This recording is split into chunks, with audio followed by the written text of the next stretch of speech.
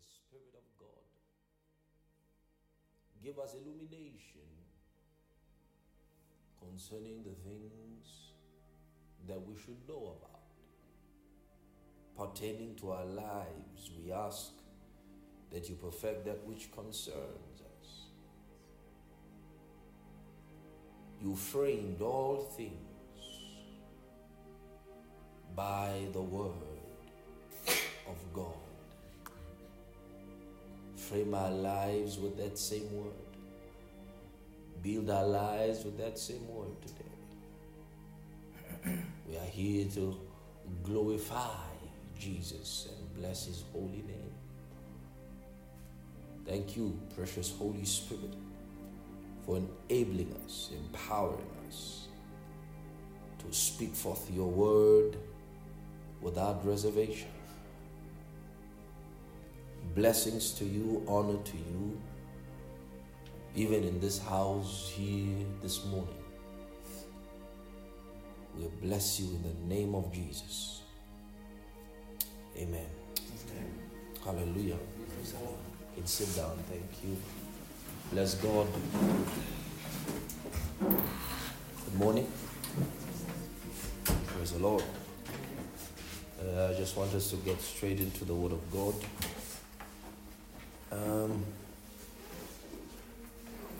Yesterday, in our prayer rally, I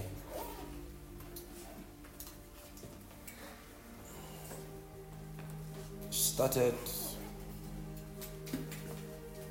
to teach on something that I actually wanted to build upon this morning, but I think since everybody did not get the opportunity to hear it, I would need to repeat it and start it from the beginning. The vision, the purpose of the Spirit in the Christian man or woman is nothing less short than perfection. Christianity is about attaining the perfection, the stature, the maturity of me, the maturity of Christ. So when the Lord gave us the Holy Spirit, the intention was that the Spirit would develop the Christian woman, the Christian man into the perfection of God.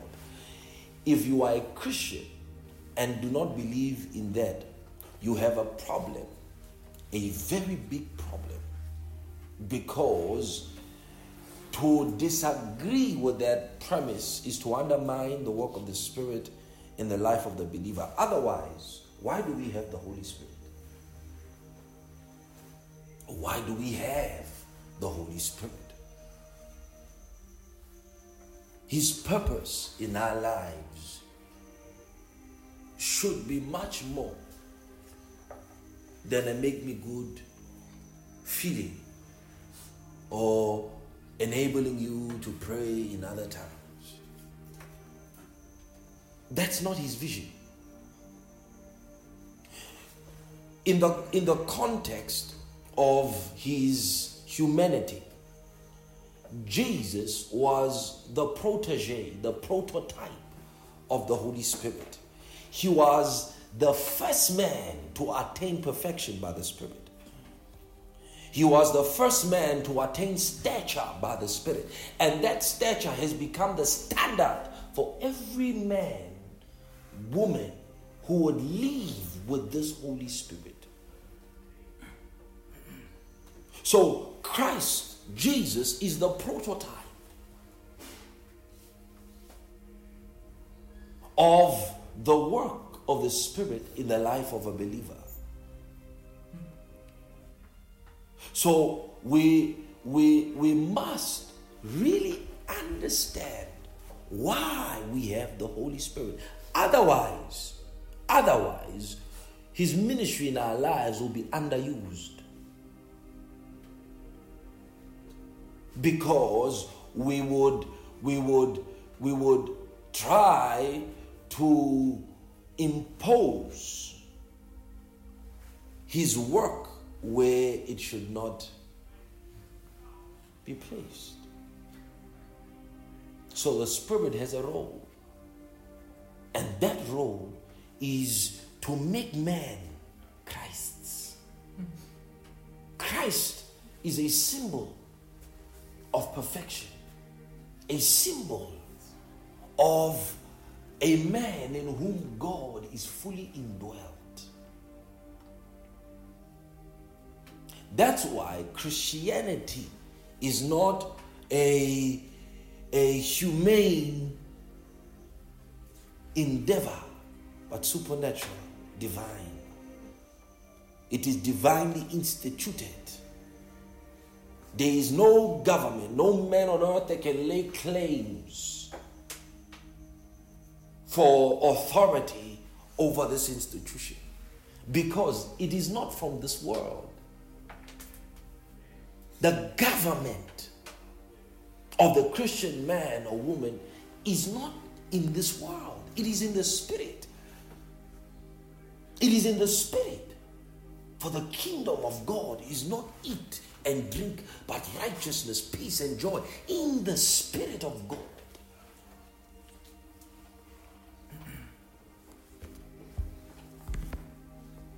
So at every junction in our lives, we can measure our progress into that perfection, into that vision, into that stature of the Spirit on the basis of how much Christ is formed in us.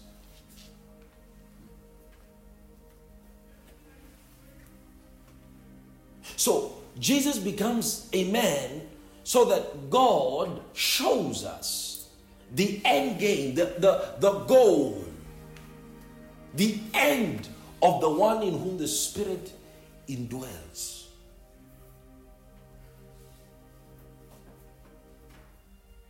The Bible says, for as many as are led by the Spirit,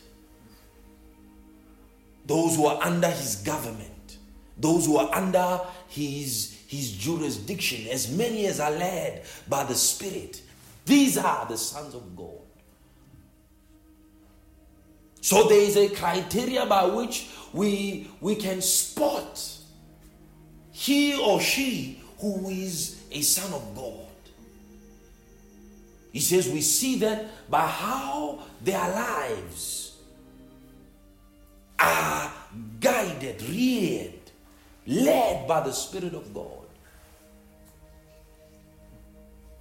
So every Christian must understand that the purpose of the Spirit of God in them, the goal of the Spirit of God in them, is to manifest all the possibilities of Christ Jesus. So how does he bring us to that point? How does he bring us to the place where Christ is fully formed in us?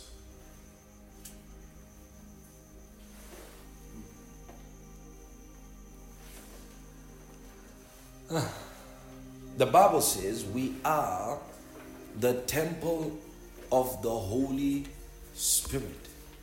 It says all man who has received it has become his temple, his house, his dwelling place, his residential address.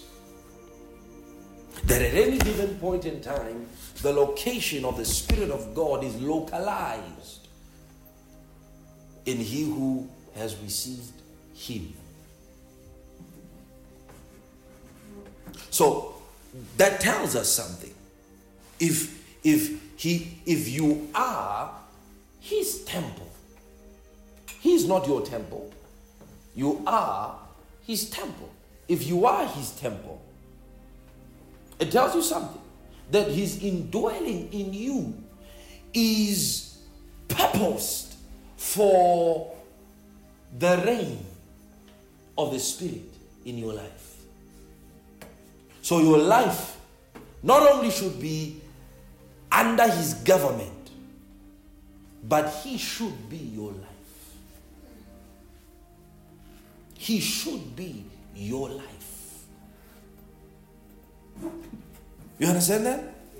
He should be your life. The Bible says Christ is all and in all. So the Spirit of God should be your life. He should be the immune system of the Christian man or woman. He says, I will be their God. He says, I will walk in them. He says, I will live in them. I will walk in them. The word, Greek word is emperipatio. Emperipatio is from where the English word perambulate is gotten. To perambulate means to survey a fence, survey a territory. So he's the surveyor of his territory. You are his territory. You are his possession. So when he comes to live in you, until you understand the full scope of his purpose in you, it will be impossible to attain perfection. It will be impossible to attain stature, to attain what we call the unification, the unity of the faith. And impossible to attain the knowledge of Jesus Christ. The knowledge, the epignosis. A knowledge that brings you into the reality of that which is known. You not only know it, but you become it. The knowledge that changes you, that alters you.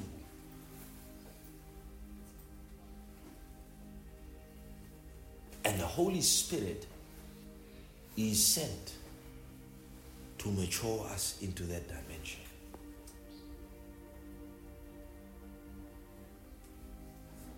Remember, the power of the Spirit was responsible in Jesus, or in the Word becoming flesh. Was responsible. He could never become flesh until the Holy Spirit overshadowed the womb of man. So I want us to look at something this morning. You must work again. Inside. But are you ready to work? Amen. So the Holy Spirit is responsible for Jesus, or the Word, becoming flesh. In other words, the Word materializing. So I want us to look at something. How God's Word becomes flesh. Because the fact that there was a point in time in which the Word became flesh means there's actually a process. You understand? Through which every other word of God will materialize. So I want us to look at that process. Are you with me? Yes. But I want to start somewhere in bringing this understanding to us. Okay. Let's start at Hebrews. All right? Let's start in Hebrews, and then let's go to Psalms. Thank you, Jesus. Thank you, Jesus. Thank you, Jesus. Thank you, Jesus. Thank you, Jesus. Thank you, Jesus. Thank you, Jesus. Woo. My God. Thank you, Jesus. With them? Woo. Thank you, Jesus. Look, they broke this thing.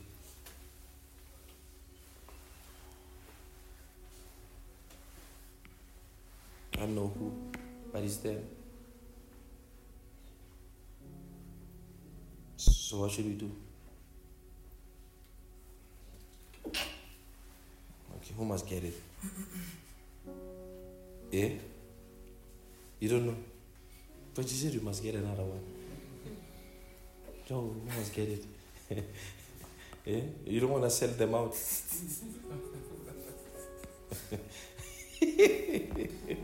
Praise the Lord. With them? Hebrews 11. Verse number 3. Okay, I want us to start at verse 1 because I want to explain something there, all right? Yeah. With them? Hebrews chapter 1, right? Now, faith is what?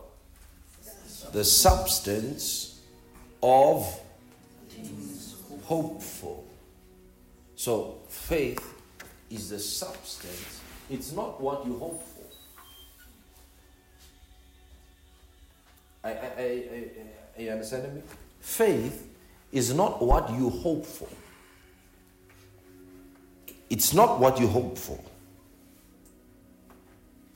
Do you understand? In other words, faith,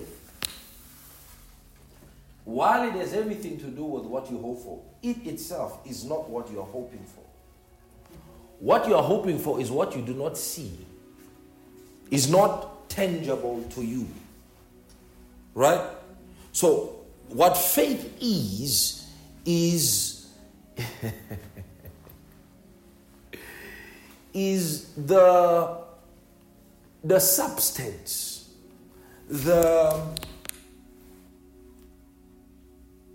I want a word that you can understand.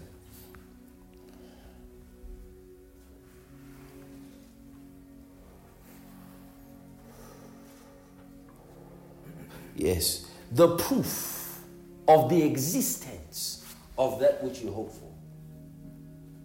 So faith is proof, validation, assurance that that which you hope for exists. You don't see it, but faith assures you, proves to you, it is evidential in nature. So it is not what you are hoping for, it is evidence. Evidence of what you hope for. You understand that? Yes, sir.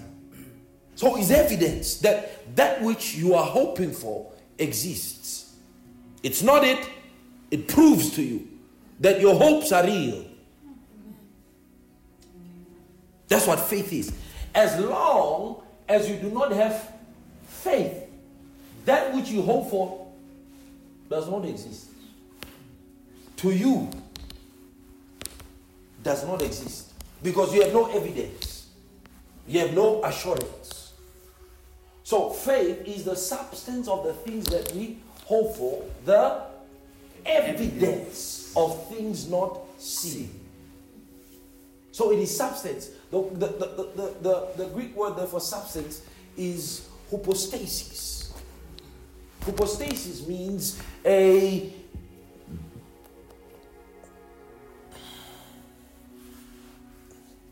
ingredient of the thing. All right? That's what faith is. It's an essential ingredient in the manifestation of your hopes. So he says the evidence of things we do not see. That we do not see them does not mean they do not exist. Amen. Faith convinces us of the reality. It convinces us of of the reality we do not see. That's what faith is. You can't see God. God is unseen. No man has seen God at any time except he who is in the bosom of the Father. God is not seen. So what convinces you of his reality? Faith. It's faith. Faith convinces you. Your faith is evidence. That you believe is evidence. You understand? It is not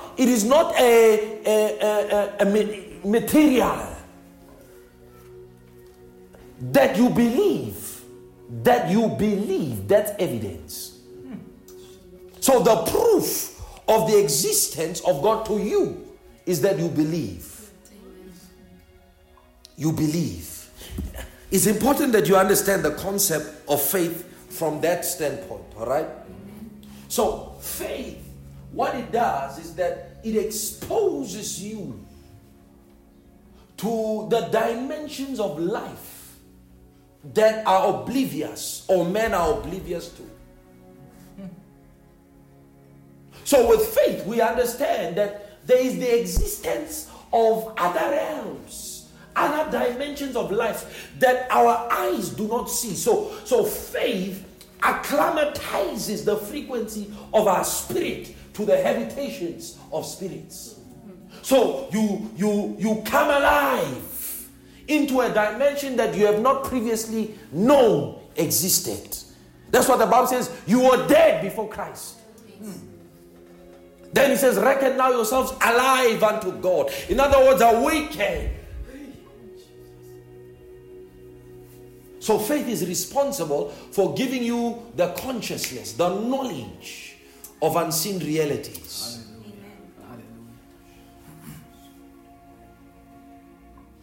So faith has to be a higher dimension than the material dimension. Because by faith, you get to see things beyond the spectrum of the third dimensional world. So faith has a function, has a role to play in the life of every human being. So he says, the evidence of things not seen, for by it the elders obtained a good report.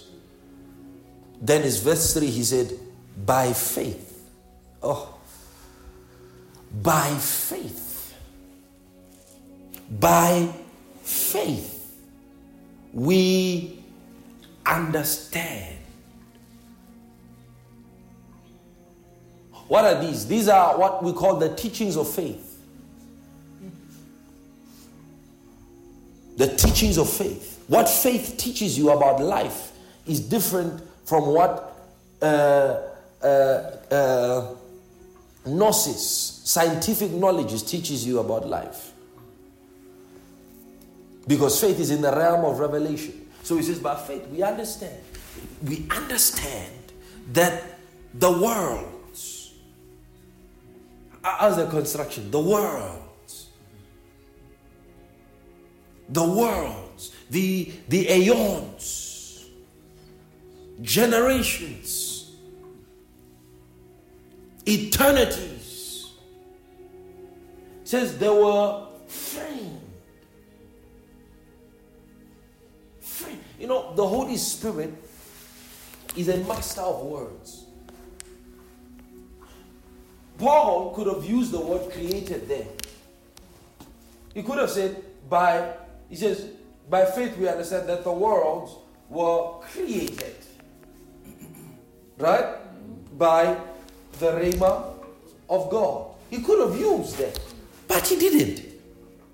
He uses a very strange. In fact, that word only appears there once. 5 times. 5 times. 5 times. Katatizo only appears 5 times. Alright? Only appears there 5 times. In the entire New Testament. And in many of these cases, it means to make. When Jesus said, I will make you fishers of men. It means to repair. Now, why does the Holy Spirit specifically chooses this word to describe the operation of God's Rhema in the aeons? To help us understand that God's word does much more than create. So he says, he frames the aeons. He frames the aeons by the Rhema of God. Continue there. By faith we understand.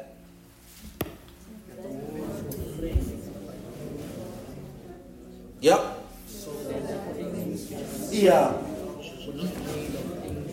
Remember the context. The context there is faith. The context is faith. The context is faith.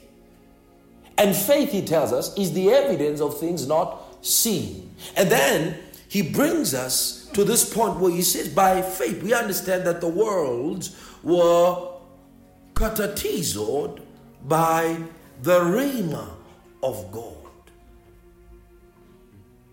The rhema of God. So that, the things which are seen were made of things which do appear. So, what is seen is not from this world. The source code. You understand? The source, the origin of all that is seen, the Bible says, is made from what is not seen. So there are elements that are responsible for everything that is seen. So there is a parallel dimension, or what we call the parent realm, the originator dimension from which everything is seen comes from. But that realm in and of itself is not seen. The material, the elements that creates or that makes what is seen itself or themselves are not seen.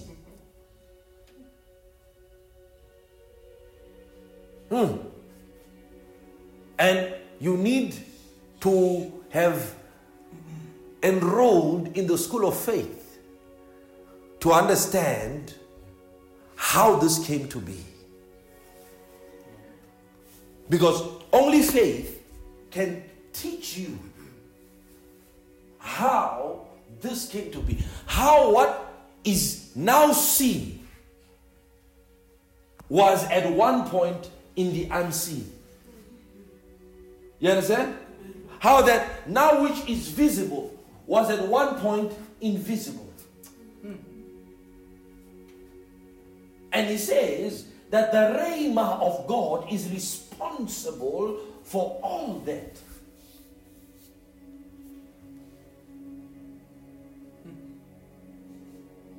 So, let me dig into that a little bit. So, the unseen, or the elements that are unseen, are parent, or are parents of that which is seen. So, everything that's tangible comes from an intangible dimension. Let's dig into it. All right? Job. This is not what I'm teaching, but you have to understand it, right? What I'm teaching is still coming, but you have to understand this. Job 30. Job 38.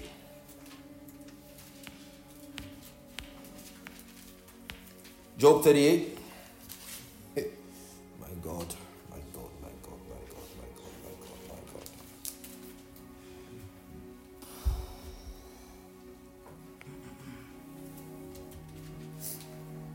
My God, my God, my God, my God. Thank you, Jesus. Are you there?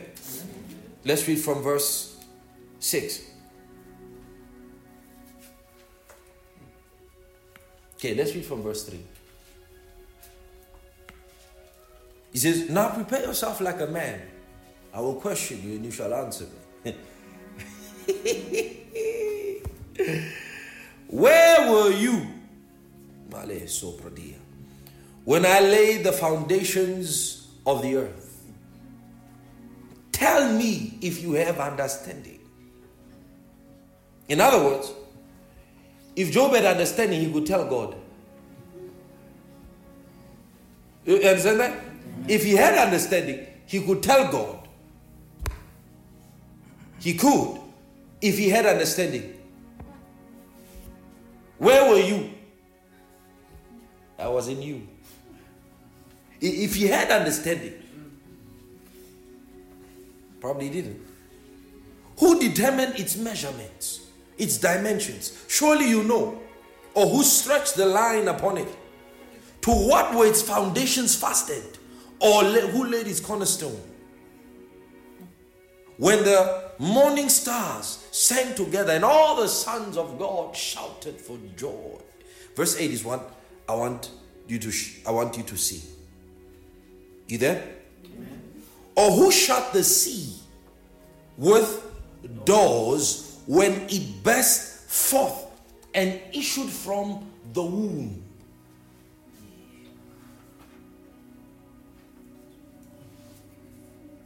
He said, who shut the doors of the sea the time they burst forth or issued forth from the womb?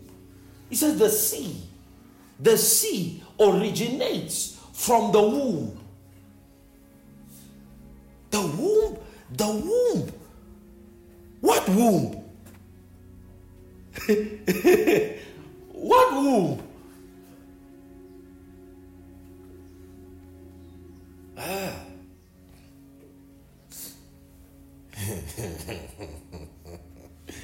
Yeah? What womb? Now wait. Let's ask a question. All right? The Bible says that God created man, right? And then he formed him, right? Did he form him in the garden? No. Where did he form him? Where did God get the clay to form Adam?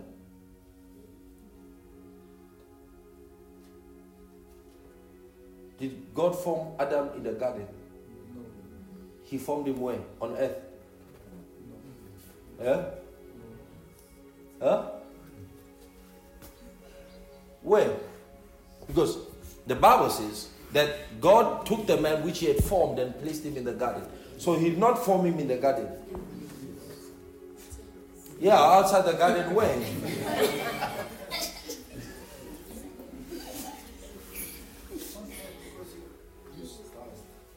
Sorry? On earth, because he used dust. Here's a question. Is dust only found on earth?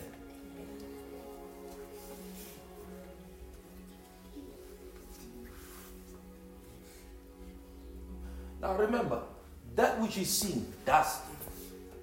That which is seen, dust, comes from that which is not seen. So there is an element that is responsible for dust. So when God formed, remember, God is not corporeal. Corporeal is from where we get the Greek word bodily, where the Holy Spirit descended bodily. That means to be non-flesh, non-carnal, but also possessing features, physical features of, amen. But God is spirit, right? The Holy Spirit, the Bible says, descended on Jesus bodily.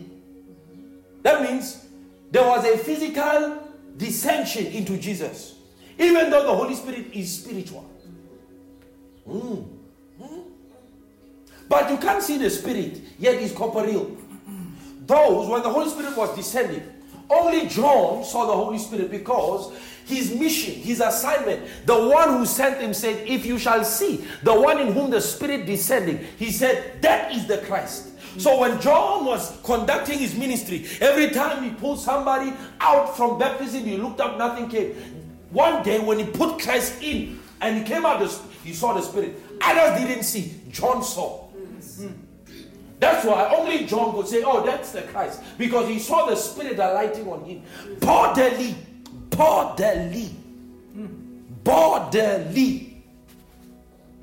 That same word for bodily is actually used again in Colossians when the Bible tells us that the Godhead dwells in him bodily. So, wait. Where was Adam now formed?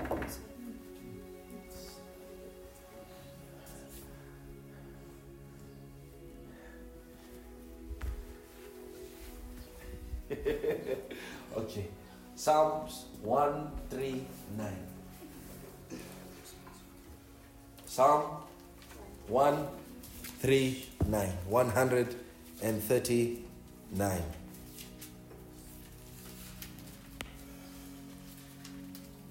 Psalm 139.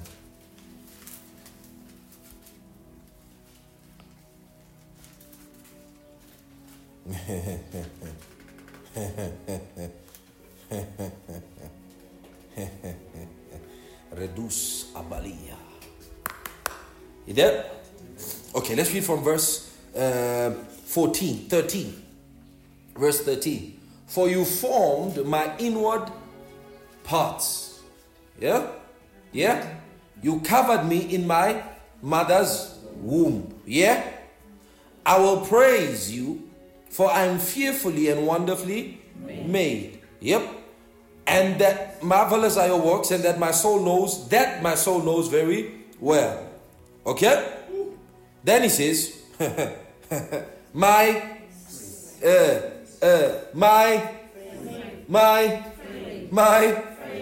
substance, my body, my frame was not hidden from you when I was hey, wait. When I was no, read what you have there, right? When I was made in secret place. So you will ask, okay, where is the secret place where David was made? Obvious. In his mother's womb. Correct? In his mother's womb. In his mother's womb. Right? Right? In his mother's womb. Yes, in mother's womb, right? Right? Okay, then he switches it. When I was made in secret. Yeah. Read it. So is the womb of your mother in the earth, in the lowest part of the earth? So that's the question. Is the womb of your mind in the lowest parts of the earth? No. So context, the secret place must refer to that place in the lowest part of the earth. The lowest part. He says, when my frame was formed, in the lower form, in the lowest parts of the earth. Lowest part of the earth. Lowest part. Imagine. So God dig the hole. Is that what he's talking about? In the lowest parts of the earth, the word there means the deep places. The strength of that word comes from the meaning womb. So there they should have said, when I was made in the womb. So he says the seed comes from the womb. The body of Adam comes from the womb of the earth. The womb of the earth. The womb. The earth has a womb through which everything that is physical comes through.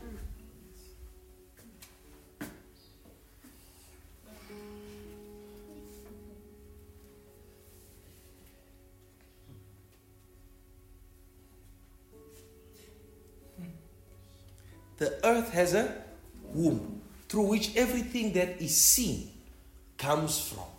And that womb is called the matrix. Okay, that's the meaning of the word womb. Right? I didn't make that up. Now, that place is called the matrix. It says the sea which you see issues forth from the matrix. The body which you have comes from the matrix. Is the matrix the spirit realm? No.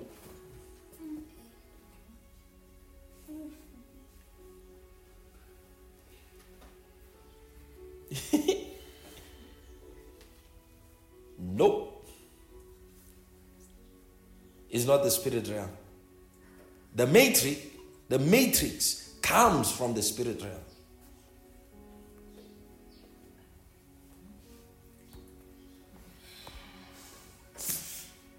Oh, you're confusing us. You're confusing us. I'm not confusing you. It's the Bible. It's not me. The Bible says that by the Rhema, the aeons were framed so that what is seen is not made from what is visible.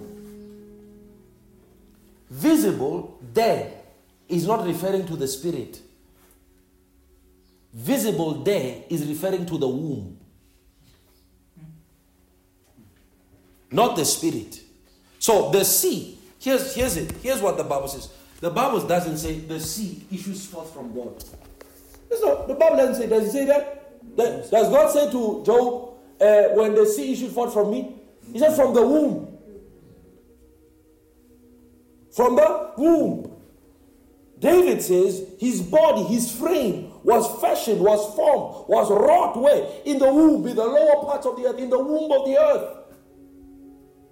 So the earth has a womb.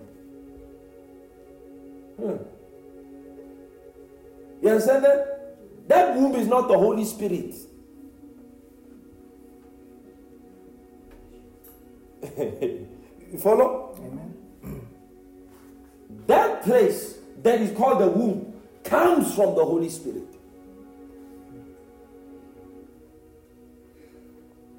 Yeah. You understand? Now you understand? Okay. Let's dig a little bit. All right? This is not what I want to teach, but I have to explain this. All right? Amen. Because it has to do with how the word becomes. So, Sister Jess, when God spoke, He was not speaking to the earth, because the earth is the consequence. If something was breached on earth, the problem was not where it was seen. The problem is where it comes from. The problem is the root, the parent, the cause of that substance. So what God does to fix the substance is that He corrects the aeon, all right, of that particular thing. So He speaks His word into the matrix. Whatever. Okay. Let me use a simple analogy. When the young boy who was deaf, right, and mute, couldn't speak, and they brought him to Jesus, the Bible says that Jesus cast out the deaf and dumb spirit, and the boy began to speak, and the boy began to hear. Why didn't Jesus pray for him? Why didn't Jesus pray for his ears? Why didn't Jesus pray for his mouth? Because the problem was not his mouth. The problem was not his ears. The problem was what? Was the cause of that of that disease or whatever it is. The cause was the spirit, the deaf and dumb spirit. So what did Jesus do? He addressed it. Why? Because it was responsible for this condition.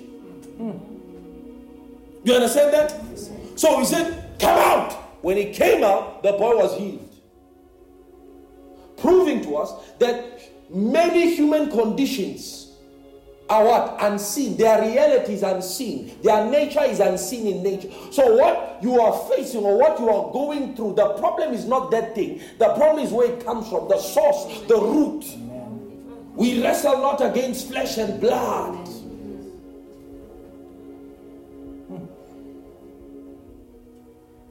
against what? Other dimensional forces. Now you follow. Now you follow. So God doesn't need to speak to this. Right? What he speaks to is what controls it. You follow? You follow? Now you follow. So all things come from the womb. Okay. Everything comes from God. But God has created a system through which everything materializes. That's why I told you, you need the school of faith to understand this.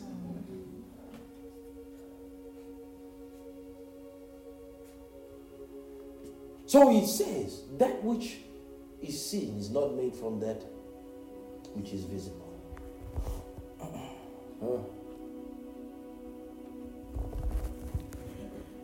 So reality is unseen. Because reality is what's responsible for what is seen. So what is seen is actually a shadow. It's not reality, it's a shadow.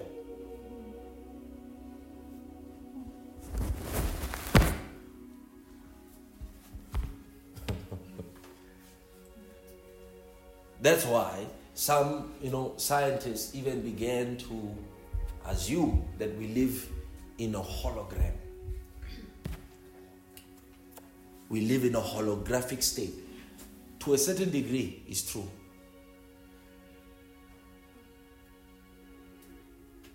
It's true.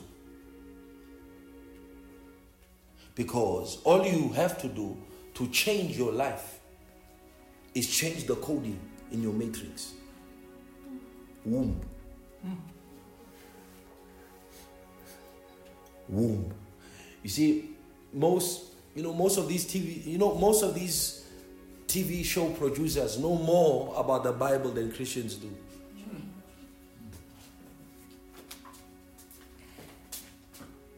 There are more revelations than most of us. Most preachers.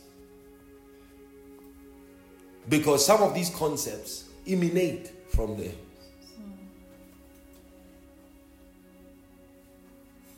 Okay, Pastor, where are you getting it? I'm going somewhere. But this you have to understand. You've got to really understand, so that you understand where your life goes wrong. Okay, let me show you something quickly. Proverbs 15. It's powerful, bro. Go into the realms today.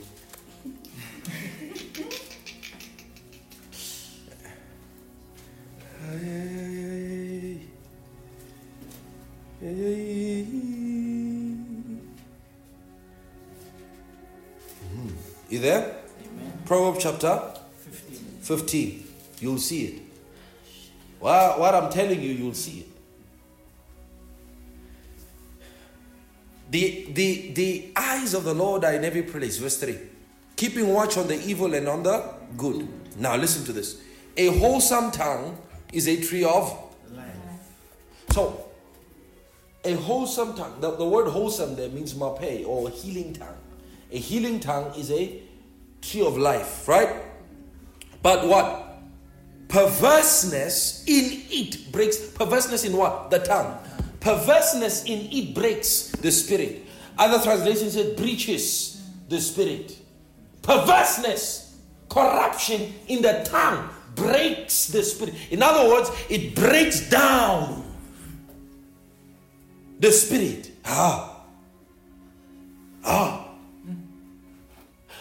The word breach means there was a transgression committed.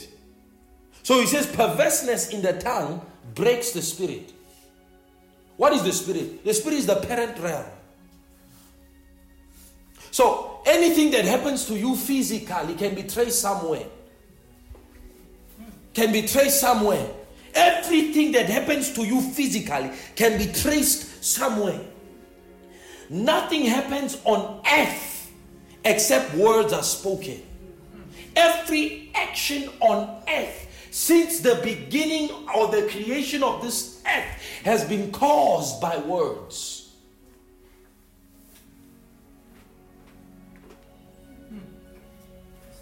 You know when the Bible talks about Satan in Hebrews chapter 2 verse 14, when he says Jesus destroyed through death, he who had the power of death. The word "the power" has to do with the authority of words.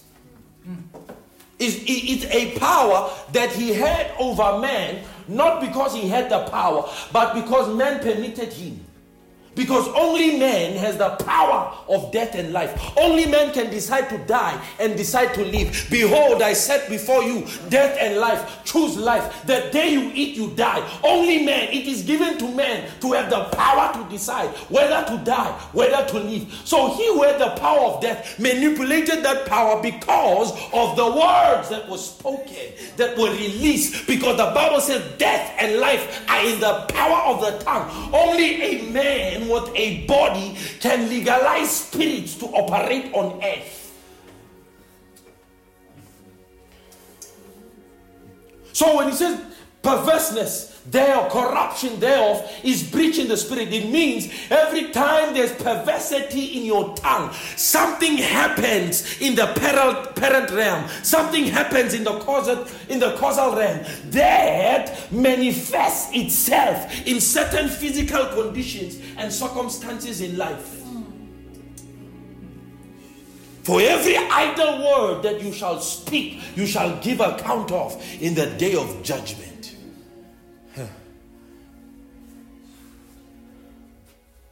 So words are responsible for what? For fixing, repairing, creating new aeons.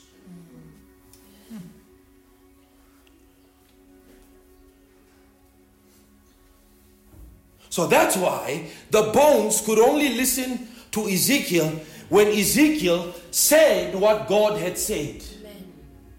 That's why the rock could only listen to Moses, because Moses was listening to God.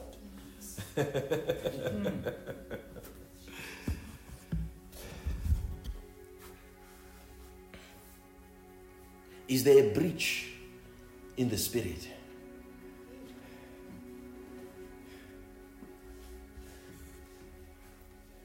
The action of spirits are permitted through words. Spirits can act without words. Connect. They can't. They are inoperative without words. That's one of the reasons why Mary could not be pregnant with Jesus until the angel came and spoke. Permission.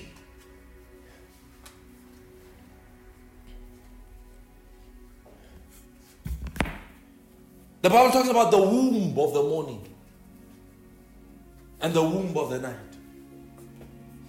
The womb of the morning. It says in the beauty of holiness, in the womb of the morning, I'll praise your name.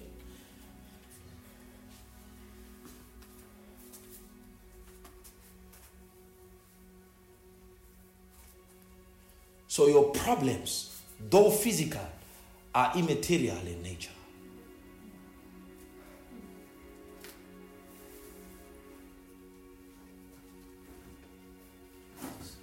So what is reality?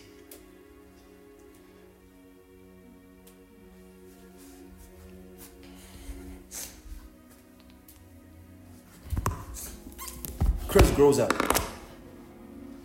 Right? He grows up. He's born, he grows up. Okay? From the day he's born, his aeons become skewed. Right?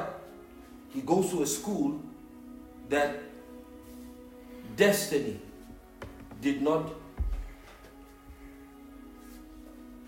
arrange for him. He meets friends that destiny did not arrange for him. Right? He does a course, is in a career that destiny did not arrange for him. Okay? He marries somebody that destiny did not arrange for him. He buys a house that destiny did not arrange for him. He lives in that house that destiny did not arrange for him. What he's living is not what is in the blueprints of God. Is Chris living a reality? No. Is Chris living the truth? No. What is Chris living? A lie.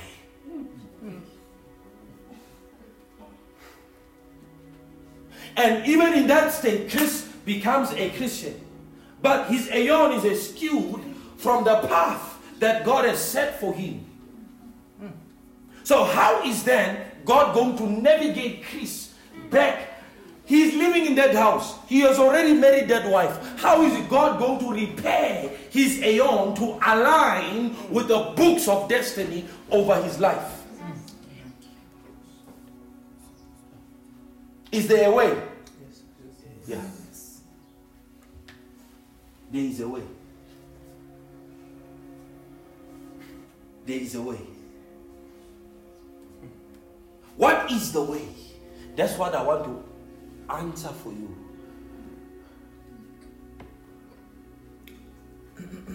That even after you have made all the mistakes, you come to live in reality. That's why Paul put the word katatizo and not create there. To show us that aeons can be repaired.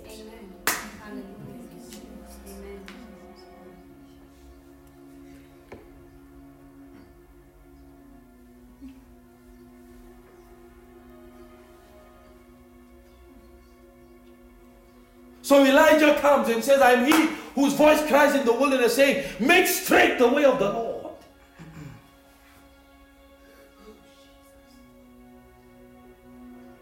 John was Elijah that came to make straight the way of the Lord. Make straight. It means that way was crooked. He made it straight. He aligned it. How? Just through the rhema of God. Through the word of God. Through the word of God. Through the word of God. Through the word of God. Through the word. This thing called rhema, called logos, is more important than your degrees, than your jobs, than your business. This thing. See, the day it dawns on you who the word of God really is, everything else will become shallow. Everything else will become shallow. Because you would have come into the highest understanding that a man can attain with regards to the logos, the word of God. So when God speaks, he said, I'm close to him who trembles at my word, who trembles at my word.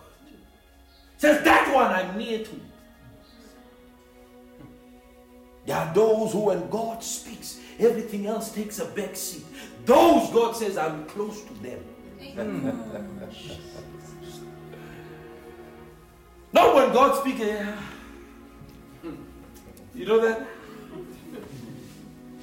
There you go again.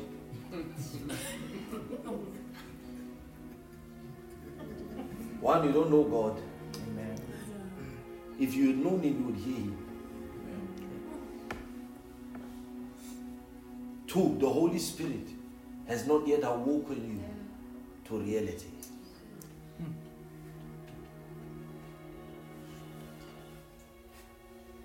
Now, you understand? Amen. Let's get into the deeper parts. Psalm 78. Yeah, sometimes it takes long for you to get to where you want to go, because you have to lay certain foundations. So by the time you get to what you want to say, you don't need to explain, but just move along. Psalm 7:8 from verse 23.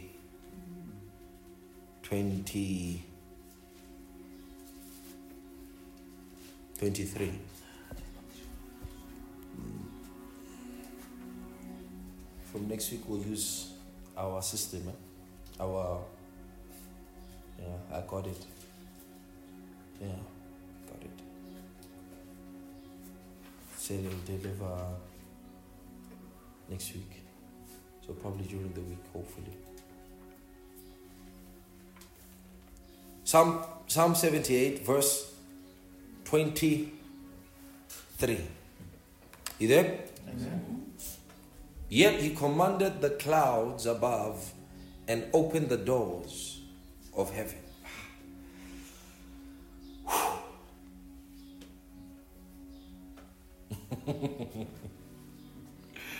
Yet he commanded the clouds above and opened the windows of heaven, the doors of heaven. He commanded. What did he command the cloud? What did he say to the clouds?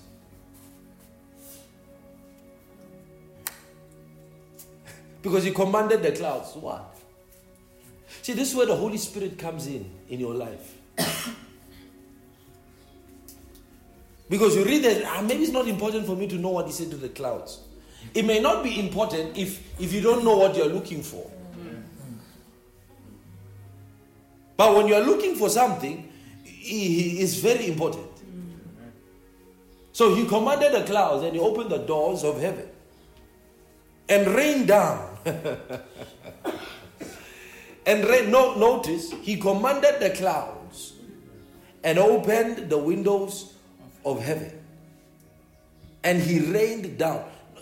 Notice how God, how the Holy Spirit uses wording, terminology, construction of words. He says he rained down manna. Manna was rained down. So there was a time in history where there were days where instead of rain falling, manna, something called manna fell down. Okay, we don't know what manna is. Let me show you what manna is. Chapter 8, Deuteronomy.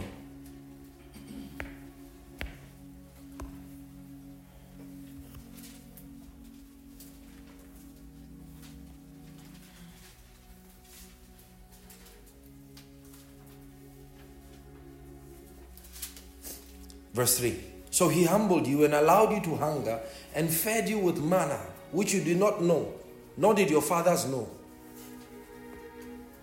that he might make you know that man shall not live by bread alone, but by every word that proceeds from the mouth of God.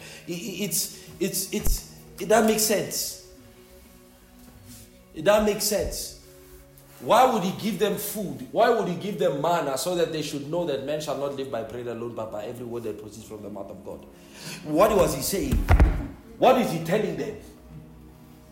That you may know. He says he fed you with manna, which you did not know, nor did your fathers know. You did not know, nor did your fathers know, that he might make you know that man shall not live by bread alone, but by every word that proceeds. So there's a lesson in manna that we have to decode.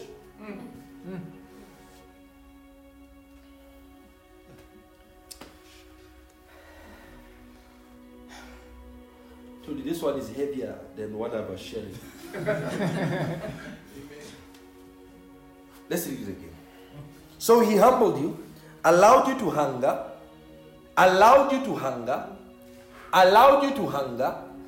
and then he fed you with manna, which you did not know, nor did your fathers know, that he might make you know that man shall not live by bread alone, but man lives by every word. It's strange. It's strange. Man lives by every word of God.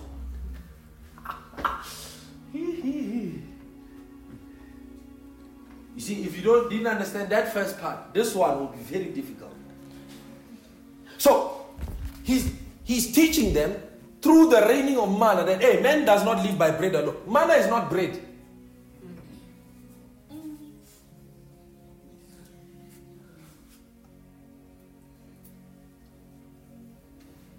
In the sense that you think bread is. Manna was like some wafer thing. 78. So the reason for manna is that manna is a teaching. He gave them manna so that they may know that man shall not live by bread alone, but lives by every word from God. So, does it mean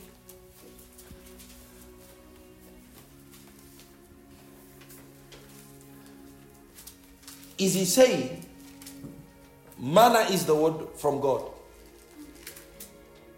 Because for 40 years they lived by manna.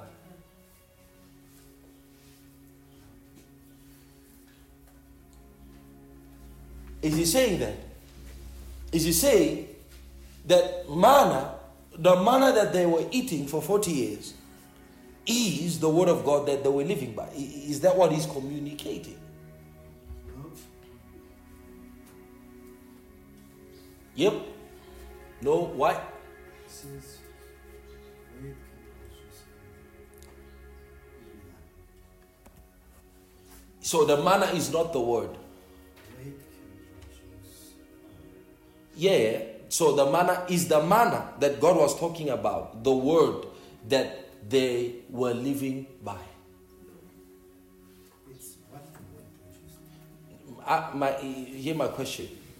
My question is, God said he fed them, he allowed them to hunger and fed them with manna so that they can know that man does not live by bread alone, but by every word from God. So is God saying to them that what they were eating for 40 years in the wilderness was the word of God that they were living by? No. Because manna is the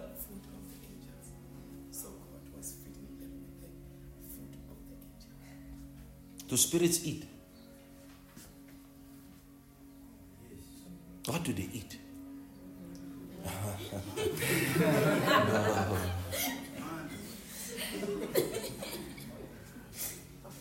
Okay.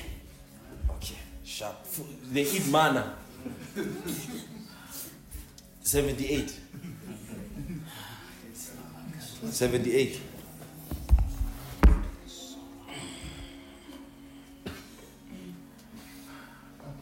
Go back, read it, please.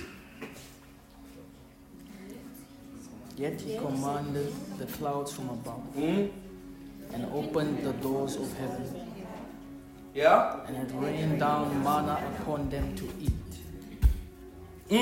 He rained down manna upon them to eat. Yeah? And what? And given them from the where? From the bread of? Yeah? Yeah. And there were? Men ate angels? Yeah?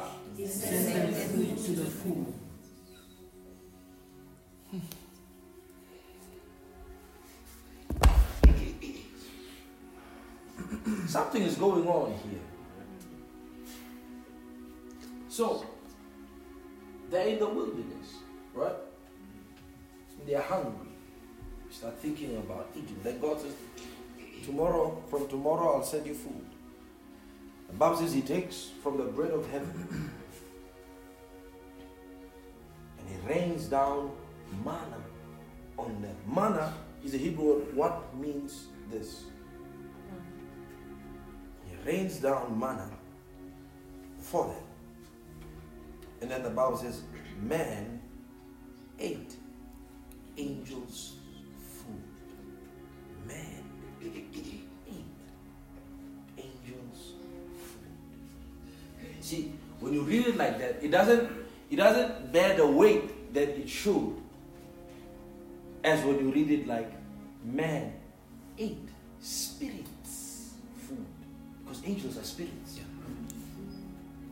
So men ate that which belonged to spirits. Doesn't make sense. Doesn't make sense because spirits, the composition or the nature, the anatomy of spirits and spiritual elements are not physical in nature. that man could eat as an edible. So the Bible says men ate angels' food. Whatever angels' food is,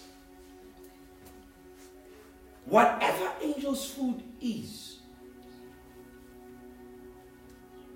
how can man eat it? And the Bible says that food, they did not go up, it came down.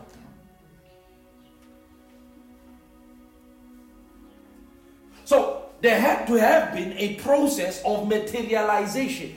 So the manna they ate could not have been what it was in heaven. Are you following me? So when it became manna, it was not what it was. The constituents of manna was not the same as what it was in heaven. So it had to go through a process of what? Materialization. I guess it had to go through a process of materialization to the point where it became physical enough for men to eat off.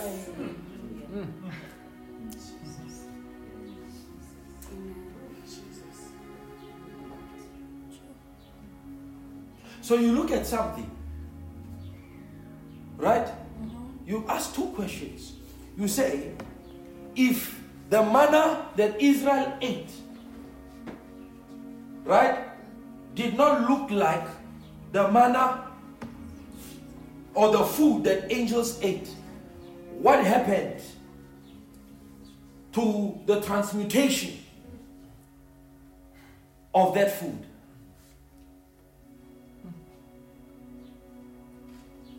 Because then you must ask yourself, what then do angels eat? How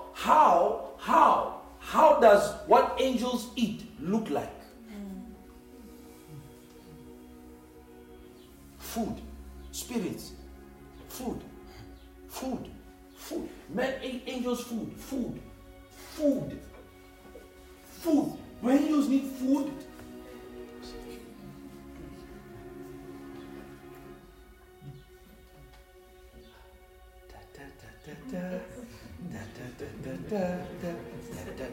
What is food, by the way?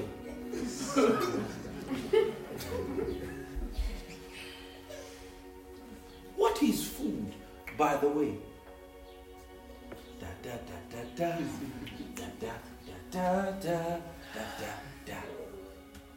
Okay. And now I got your attention, right? Amen. Yeah.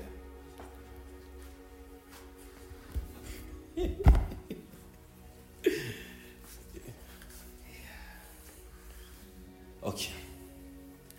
One day, Jesus says to his disciples, hey, I have to go through way of Samaria. He goes through way of Samaria, and along the way he got tired. He sat by the well, was weary. He said, I'm hungry. He said, hey, go buy us food. Go see if you can get some food for us. So while the disciples left, a woman came, right? And Jesus spent some time talking to this woman. The Bible says he was wearied of his journey. Hungry. He was hungry. And then he speaks to this woman, the woman gets blessed, runs off to the city. While the woman is gone, the disciples come back to Jesus and say, hey, yes, we got some food. Jesus said, hey, I'm not hungry anymore. He said, how? You're not hungry. He said to them, my food is to do the will of he that sent me. He said, my food. He never ate. He said, my food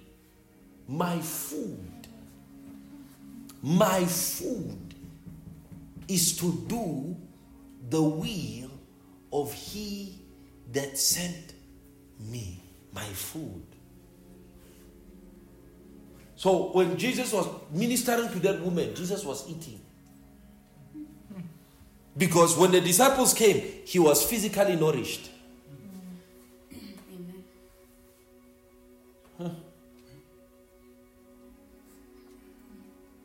Man shall not live by bread alone, but by every word. By every word that proceeds from the mouth of God. So let's break this down. I want to break it down for you.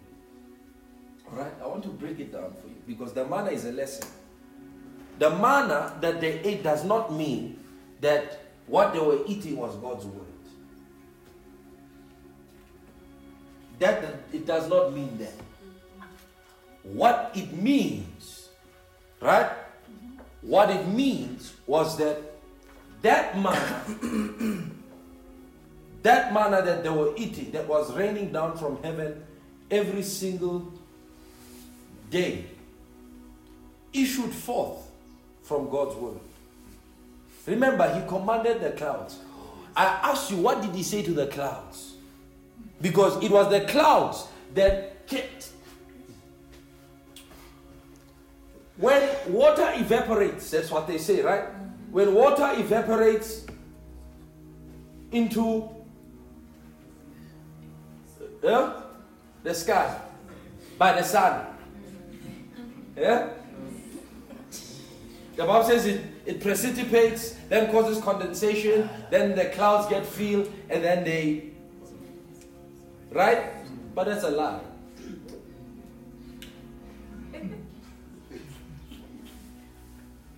It's a lie.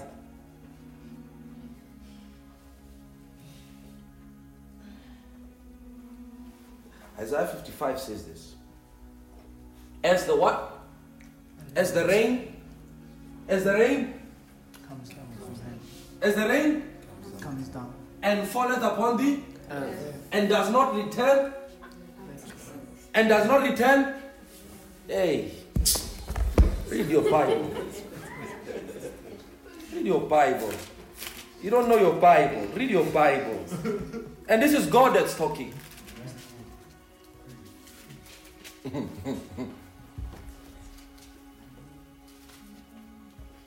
Are you there? It says, for as the rain comes down and snow from, as the rain comes down and snow from, where do they come from? Heaven. Where does the rain come from? Heaven. Where does the snow come from? Okay, Job 38, go back there again.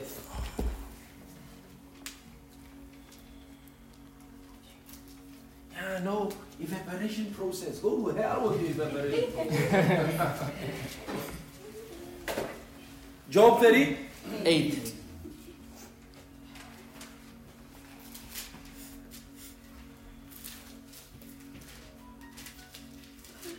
Not sound, Job. Yeah, Job 38. Job 38. Are you there? Amen. Are you there? Amen. Okay.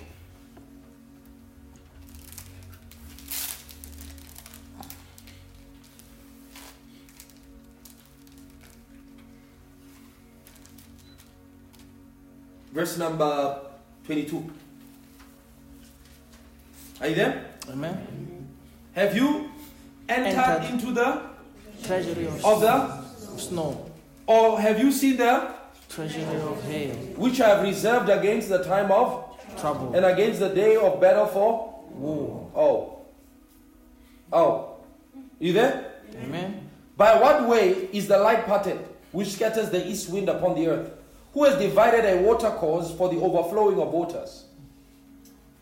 A way for the lightning of thunder, to cause it to rain on the earth where no man is, on the wilderness where there is no man, to satisfy the desolate waste and to cause the bud of the tender and spring to? Has the rain a father?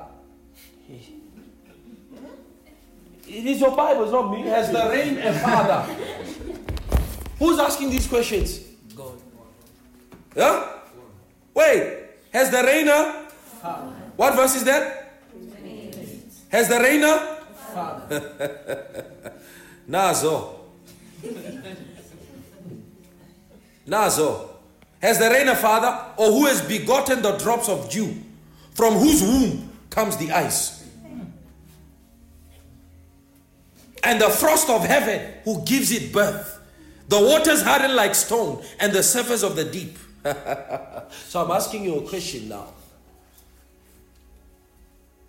He says, as the rain and the snow comes down from where? Comes down from where? Comes down from where? Comes down from where? No evaporation here.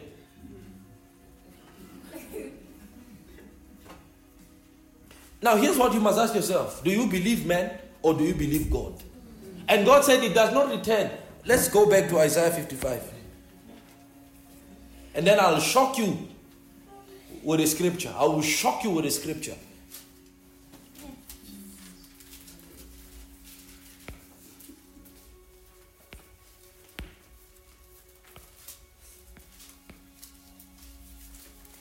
You there? For as the rain comes down and the snow from heaven, and do not return there. So there is a place where snow stays. As is rain. The Bible calls it the treasures of snow. God further asked Job, he says, do you know the dwelling of the sun? Do you know where it dwells? So the sun has a dwelling place. If it has a dwelling place, he said, can you determine its course across the earth? Can you? So what moves? Sun or earth?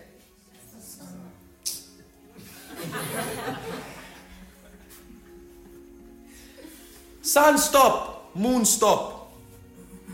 Why is he stopping? Why is he not? If the sun is standing still, why is he stopping the sun?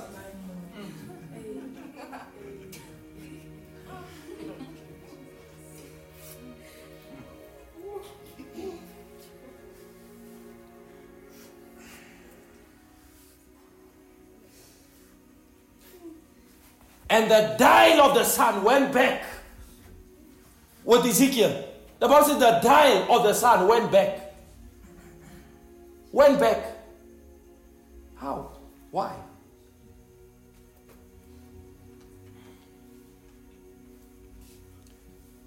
The Bible says earth has foundations and it is not moved forever. Amen. It's Bible. It's Bible.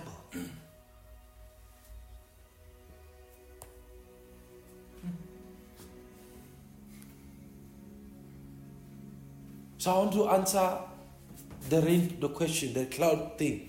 Alright? So he says, but water the earth and do not return. Now here's verse 10. And do not return there. So there's no evaporation. They do not return there.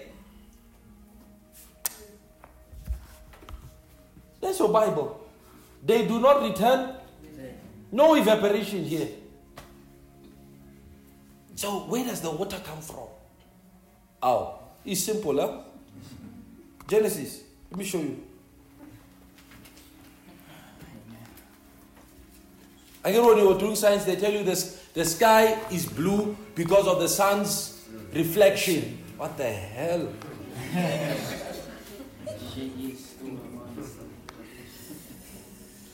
The reason why you see the sky blue is because of the water.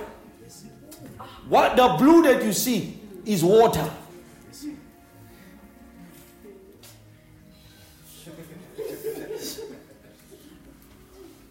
Genesis. Amen. So we must teach science even if we don't want to. How many minutes?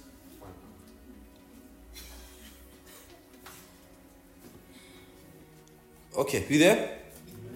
We there? Okay. Verse 6. Chapter 1. Then God said, let there be a firmament. You know what a firmament? It's a solid expanse. Solid. It's a solid expanse, a solid dome. So let there be a dome, a firmament in the midst of the waters. And let it divide what? The waters from? Let it divide what? From? Let it divide what? He says this firmament is where? In heaven. And it should divide what? Now, why is God putting a firmament in heaven to divide the waters? Which waters is he dividing? In heaven.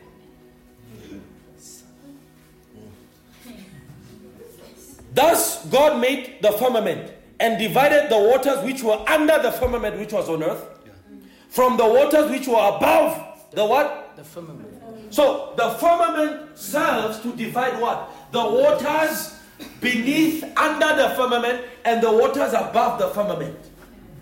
And God spoke to the waters that were under the firmament, and He called forth what? The earth.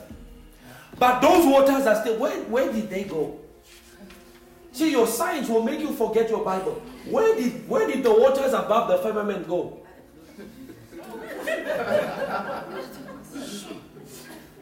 Where did they go? Where did they go, Chris? The Bible says it was so. Here's a question you must ask. Is the water under the firmament still in existence? Yes. So the waters above are there. Amen. So the blue that you see there is water. And that water is carried by what? The clouds. So when the Bible says He opened heaven, He opened the doors of heaven. He's not talking about His heaven. He's talking about this, the firmament. That's what firmament is. So if He wants rain to fall on the earth, what does He do? He opened the doors. He opened the windows.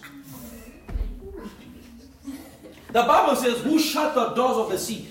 Now, when you go through every beach line in the world, the waters do not cross a certain line. No matter how strong the tide is out there, when it reaches the shore, it dies down. Why? There are doors there.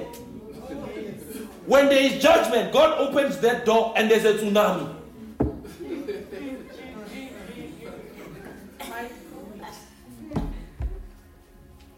Okay.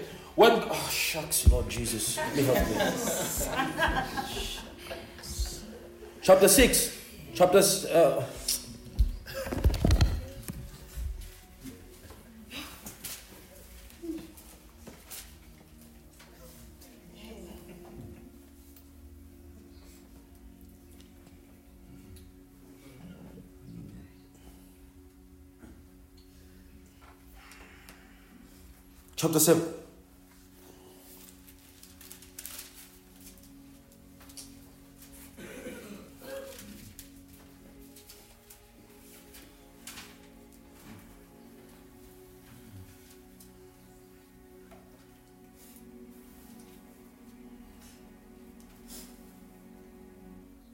You there? Verse 11. In the 600th year of Noah's life, in the second month, the 17th day of the month, on the day all the fountains of the great deep were broken up, and the windows of heaven were opened.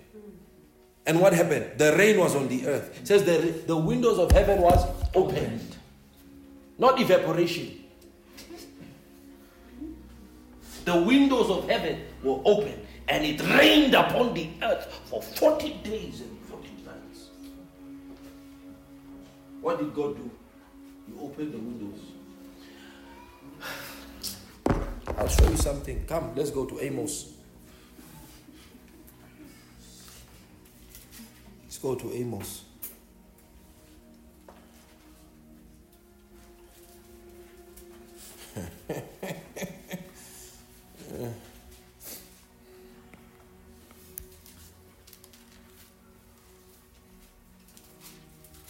Amos chapter 9 verse 6.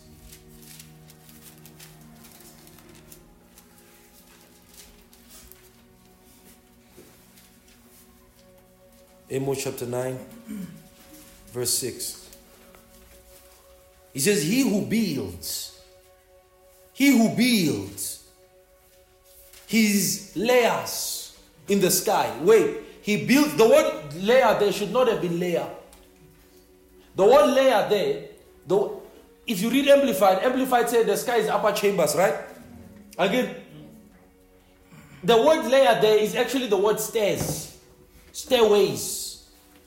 The Bible says he who builds his stairs in the heavens or in the sky, right? And he founded his strata. That's the dome. That's the firmament. He founded his firmament, his strata, his dome in the earth. Who calls for the waters of the sea and pours them out of the face of the earth. What sea is he talking about here? He's talking about the sea above. So if God wants it to rain, all God does is that He does what? He opens the windows. And the sea then drops down. So what the clouds are filters. That's what clouds are. They are filters. So when the water falls as water, it filters through the clouds and you see rain. Sometimes what God does is that He holds the rain. The clouds turn into ice. It's like the refrigerator. Sometimes it becomes like a refrigerator. It holds the ice. It becomes crystallized and it falls as snow.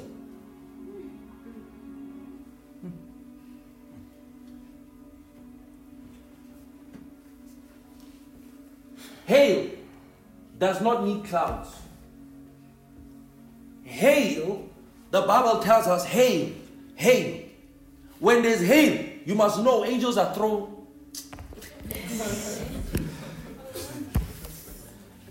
If there's hail, okay, Joshua.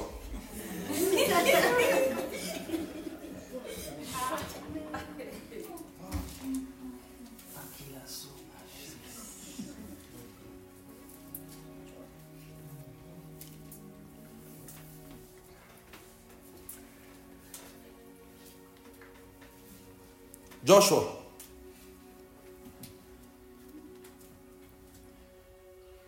Chapter 10.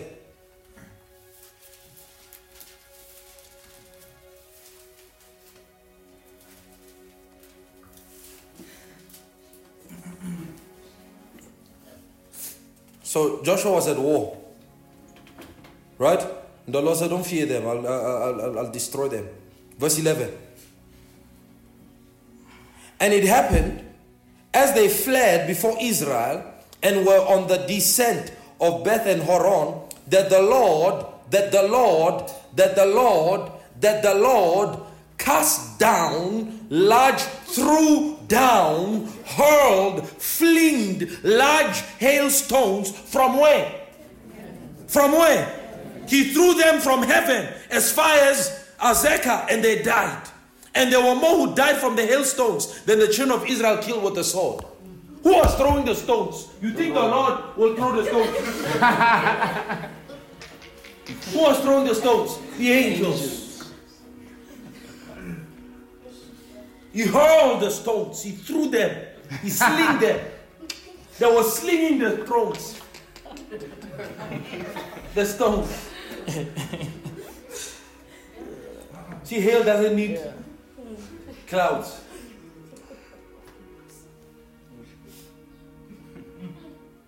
The Bible says they are reserved for the day of trouble. Whenever you see snow fall or hail, whenever you see hail fall, you know it's judgment. Yeah. Whenever you see rain fall continuously, it's judgment. Causing floods is judgment. Whenever you see snow fall excessively, it's judgment.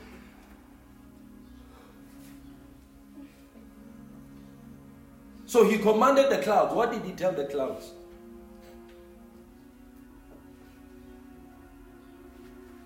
Turn this bread to manna.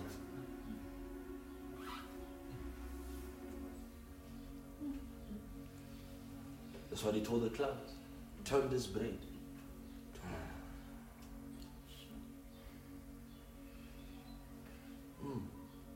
Are you sure? Yeah. Jesus told Satan, turn these stones. If you are the Son of God, turn these stones into bread.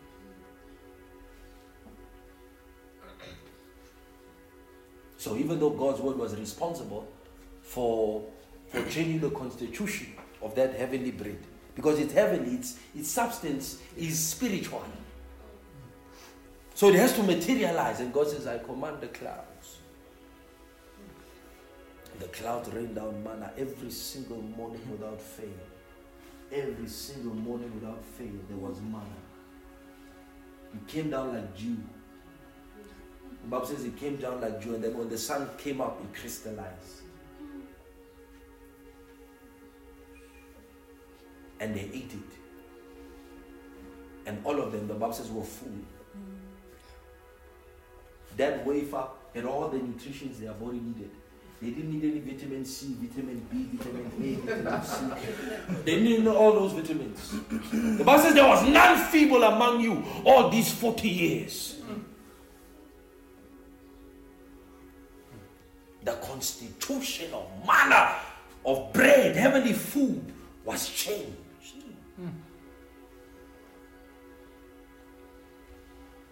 Why? They were in the wilderness. Why didn't God, like he did with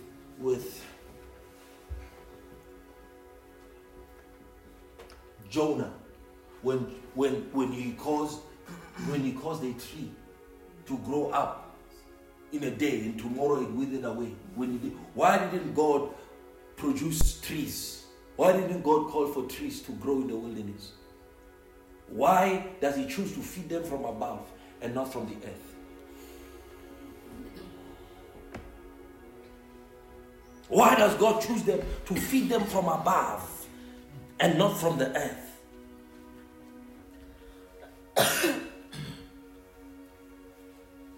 He says that man may know that man shall not live by bread alone, but by every word that proceeds. So what is the word that proceeds from God's mouth? Is God's will for you. Oh. Amen. That's God's food for you.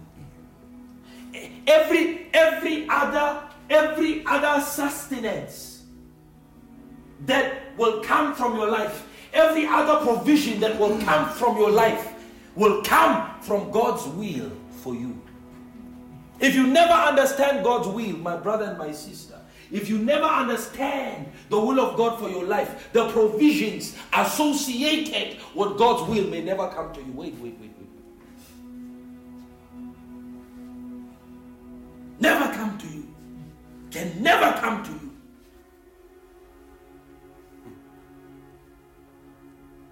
He said, my food is to do the will of him who called me, who called me, who called me, who called me. My food is to do the will of him. It is written of me, O God, in the volume of your book. I come to do thy will.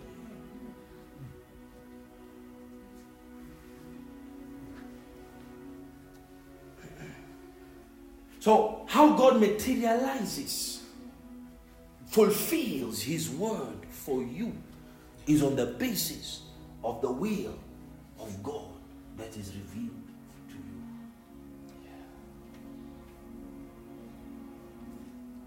Okay, Pastor. Okay. Genesis. Don't go. God forms the man. Right? He forms him. He puts him in the garden. Remember, the garden is in Eden. The garden is in Eden. And the Bible says the Lord planted a garden. He planted the garden for the man because in the garden were the trees. So God plants the man, he puts him in the garden to tend it and to keep it. To tend it means to cultivate it. To keep it means to protect it. That's a militant word. So you are supposed to tend it, cultivate it, tend it, and then manage it, and then to keep it, to protect it. And then the first thing God says to the man in Eden, Eden means luxury, the place of abundance, the city of luxury, glory. So he puts him in there, and then God says to him, do this. He commands him, the Bible says. He commands him. God's will for Adam was to keep the garden. That was what God's will for Adam was at that time. In other words, to keep it, that means they were enemies.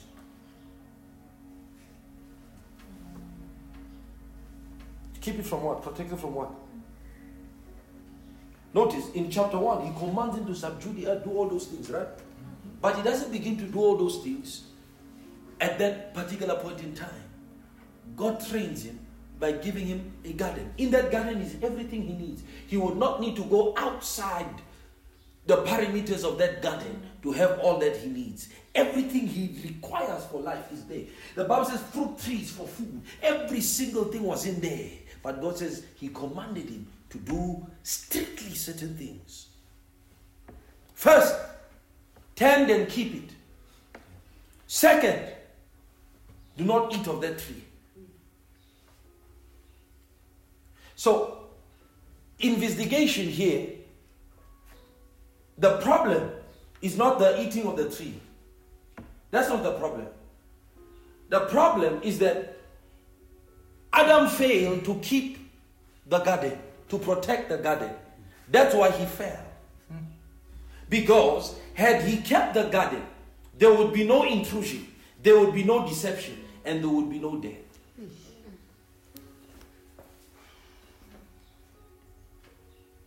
So when he failed to fulfill God's will for him, what happened to Adam? He was taken out of not out of Eden, not outside of Eden, outside the garden. He was taken outside. So he continued to live in Eden, just not in the garden. Because the garden was God's provision for him. You understand that? So it was what God did for Adam as long as he kept God's will. So the provisions of God were in the garden. The provisions of God were in the garden. So Adam was provided for as long as he kept the will of God.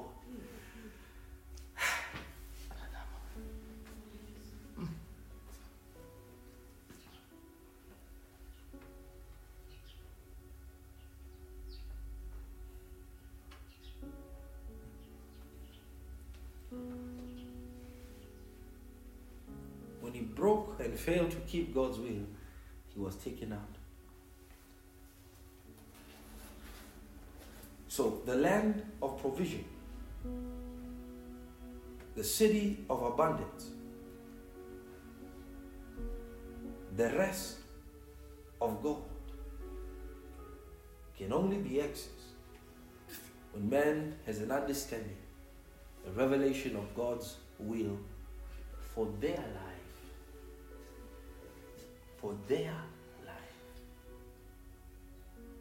For their life.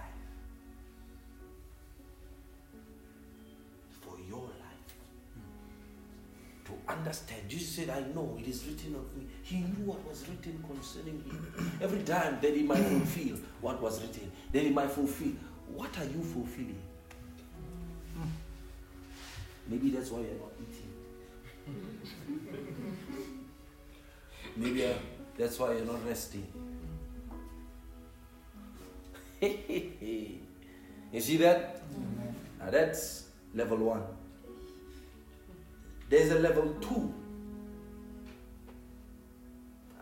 Still time. There's a level 2. Alright? To how God now makes his word flesh. Let's read John chapter 1. Now you understand the man ate the angel's food? You understand it now? Yes, there's clarity? Yes,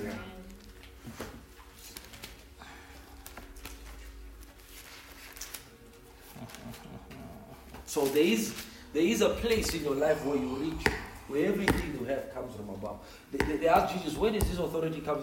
He says to them, let me ask you. If you answer me, I'll tell you. Then they say, where the authority of John, where did it come from? From heaven or from man? The Bible says they knew, they didn't answer. They said, neither will I tell you. But later on, he told Pontius Pilate, told him, boy, my kingdom is not of this world. Yeah. If it were of this world, you'd see something. He says, my servants would fight. And no authority can be given over me except it be given to you from above. Jesus understood it. He understood it. The power to live from above. See, Israel is a shadow. They are a pattern. They are a pattern. What? Look at me. What worldly system did God use to feed Israel? None. What factory? What built to cater for the needs of Israel? What human way was used to provide for Israel? Now, God who provided for them is still the same God. The God who materialized manna is still the same God. He has never changed, and his desires for his people has never changed. What is God waiting for?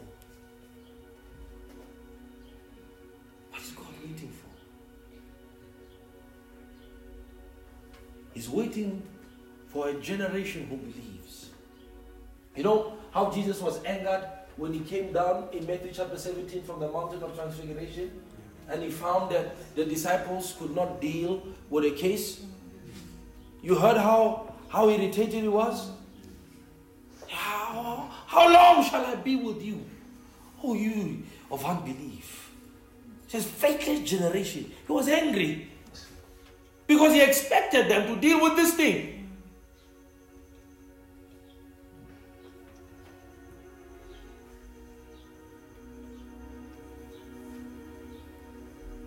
You see, unless we capture the word, the revelation of God's word, brothers and sisters, I promise you, you will work all your life and never be satisfied. You will struggle and toil all your life. For me, you see, I look at my Bible, right? I look at my Bible and I make a choice. Do I live by this thing, trust this thing wholly? Or do I mix this and what is already programmed into society? I must decide. If I follow this, I follow this 100%. If I don't,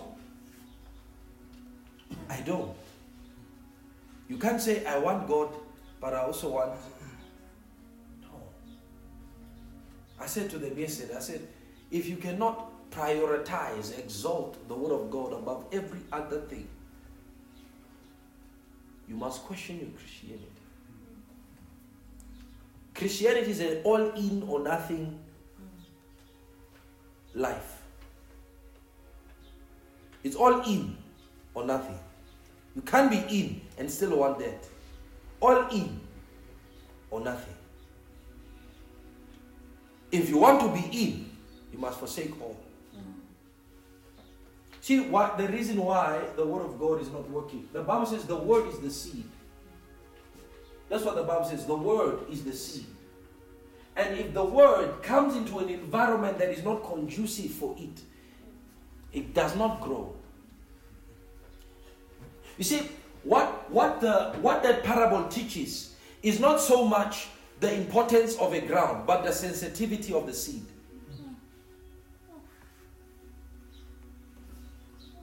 The sensitivity of the seed. The seed is sensitive. So it requires good ground. A heart, a life that is able to incubate the seed.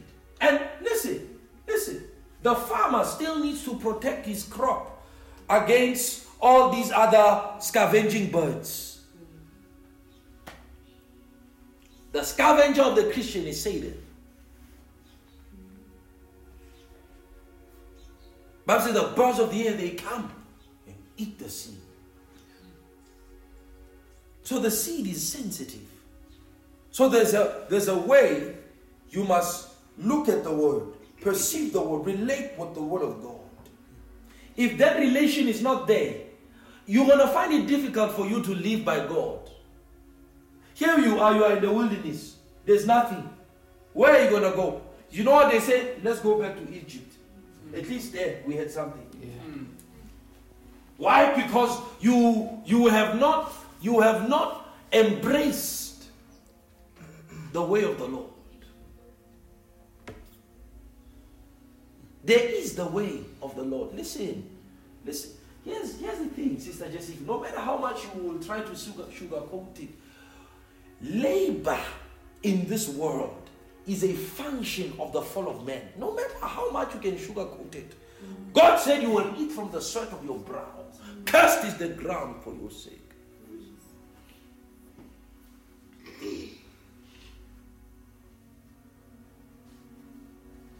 Yeah. He changed it with Noah, and Noah took it back again. He reinstituted the curse. Yeah, sadly, it's mostly among blacks.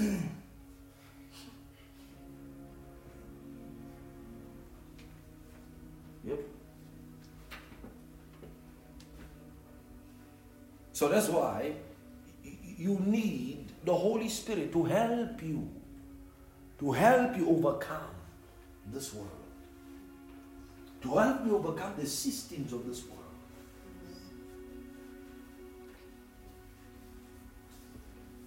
And here's the thing, until you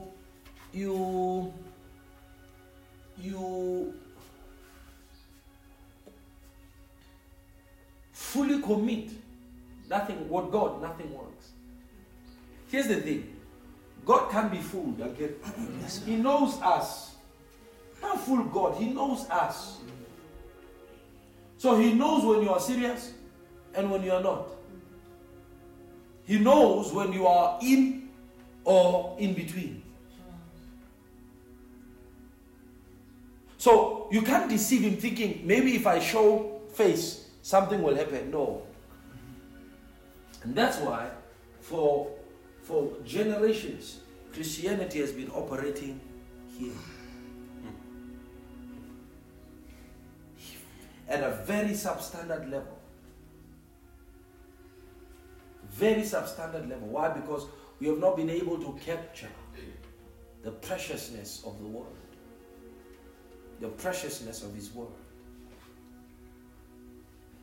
So even though God speaks, God, gives His prophetic words to us, our lives really doesn't align with God because we have not captured what is this thing that is taking place. When God speaks, you must know God. I asked them, what school did Israel go to? What university did they go to? What businesses did they have in the wilderness? Well, name them for me. Name them for me. Are they? So why did God provide for them? Yeah, but Paul says, he that does not work, Paul is Paul. Paul is Paul. Yeah, I'm talking about God. Paul is Paul. You understand what I'm saying? Paul is Paul. He had his own agenda. I mean, you understand? He had his own way. He said he didn't want to show as overpowering. But that's his own problem. That's his own problem. Because Jesus said, he that preaches the gospel must live by the gospel. And Paul knew it too. That's why he's crying there in chapter 9 of Corinthians when he's telling them, do we not also have right to take of your material, seeing that we sow into your spiritual lives? Do we not have right to take up wives like our brother Cephas? Why are we, amongst others, defrauded from our rights? Then he says, but for the sake of the gospel, we do not use our rights. It's Paul. He's the one that decided to go do tent making. It's Paul. Jesus called him to ministry. He's doing tent making. It's Paul. That doesn't mean that's the pattern of God. Paul had problems with his eyes. He spoke to the Galatians. He says, I know you love me so much, you receive me as an angel of God, that even if you are possible, you will pluck out your own eyes and give them to me. He had problem with his eyesight. That was his infirmity. He couldn't see clearly. Was that God's best? No.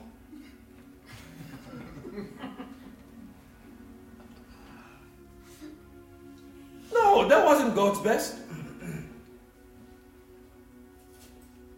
After they received the Holy Spirit, do you ever see them again? Going fishing? No, sir. You don't. Do you ever see Jesus again going back to carpentry? No.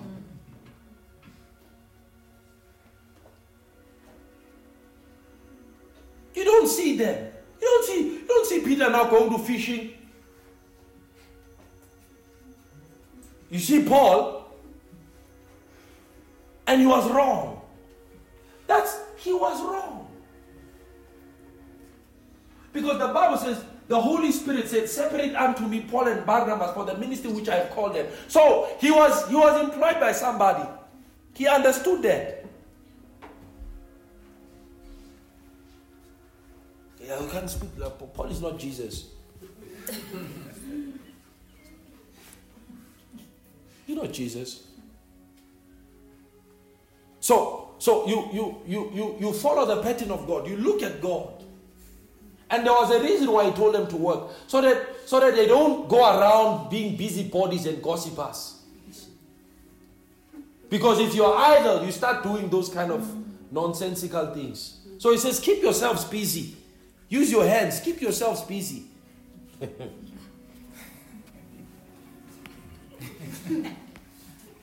Hallelujah. But the point I'm trying to make is that what do you do after God has spoken to you? After you've heard his voice, what do you do?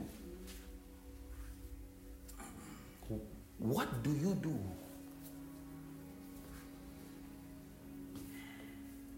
Here I'm not talking about miracles. Because what was best to them was normal up there. God gave them of the bread. That was a normality. You understand? It was to them it was the best. What's more best than angels' food here on earth? Nothing. But there it was normal. So what do you do after God has spoken?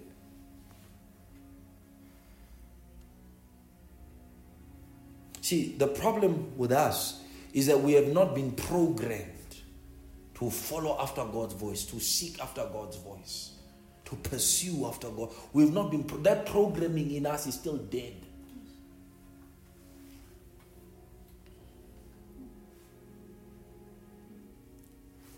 With God, true achievement is what you did that he said you must do, or what you did not do that he said you should not do. That's true achievement.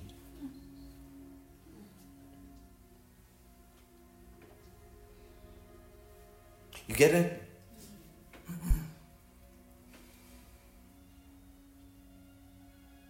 So it's not like you can be anything you want to be. No, that's a fallen way of talking.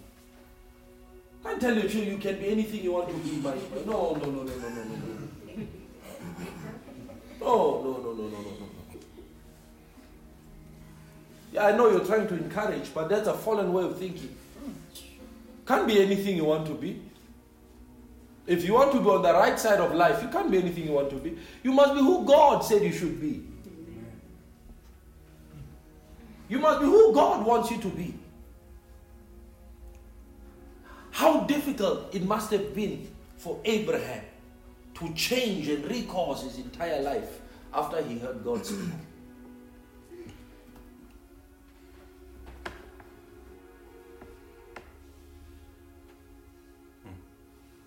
See why God can't speak to most of us? Because he knows we are unwilling. We will be unwilling to change. So he just says, stay in that road, stay in that path. But when you get to heaven, you are shocked. You did nothing that you were destined for. Every time the angels came, Samson, same thing. The angel appeared and he told them, this son will be this. Jesus with Mary, angel, this one will be the Savior. Moshe, same thing. This one will be this. Why? Why? Why is it important? Why is it important for parents to know that? Why? Why is it important that you should know that? So that you don't find yourself going there. Trial and error, brothers and sisters, is not wisdom. Wisdom is when you minimize trial and error in your life. That's wisdom.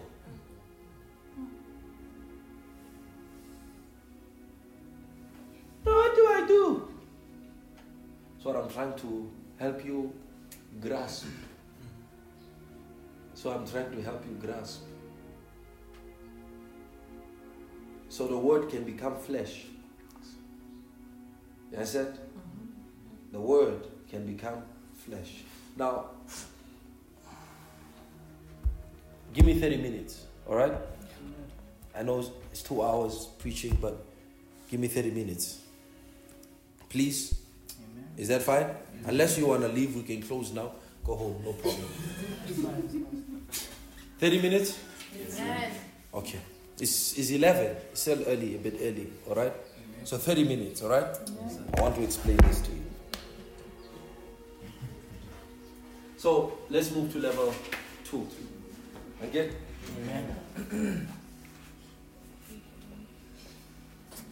Matthew.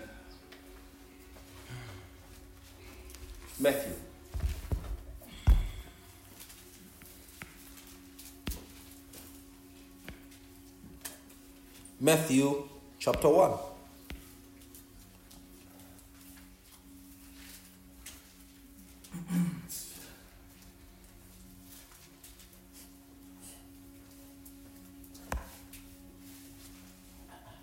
You there? Let's read verse 20, please. Okay, let's read verse 20 and then verse 18. Please, let's read it. But while he thought about these things, saying, Joseph, son of David, do not be afraid, for that which is Conceived is of the... Let's read verse 18. So now the birth of Jesus Christ was as follows. After his mother was betrothed to Joseph. Before they came Together. she was... It was discovered, she has a child, this one. This one has a child. Now, just imagine yourself, right?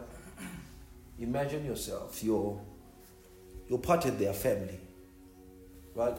And you saw them when they were betrothed. And you know these are two God-fearing people, right? So they will not do anything, out of the norm until they have sealed their marriage vows. So yes. Then all of a sudden, after their betrothal, Joseph discovers that Mary is pregnant. And then Joseph is now asking questions. You're pregnant. Okay. So this guy now asks Mary, what happened? She says, no, this is the Holy Spirit.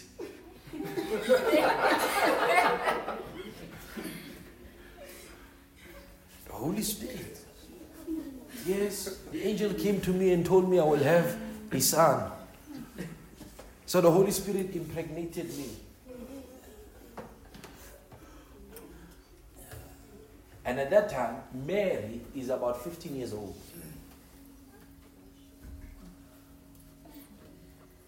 Fourteen, 15 years old. Joseph is older. That was tradition. Yes, that's how old she was. The mother of Jesus.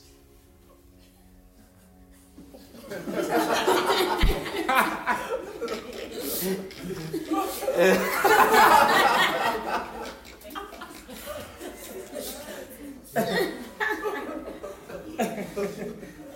mother of Jesus, 15 years old.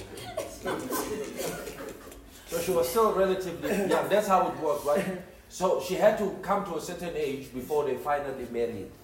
So you betroth her. To betroth doesn't mean now you live together. You betroth her and then you come back later after when she's of age. And then you marry her. Right? So she was still chaste. She was a virgin. Right? So everybody knew.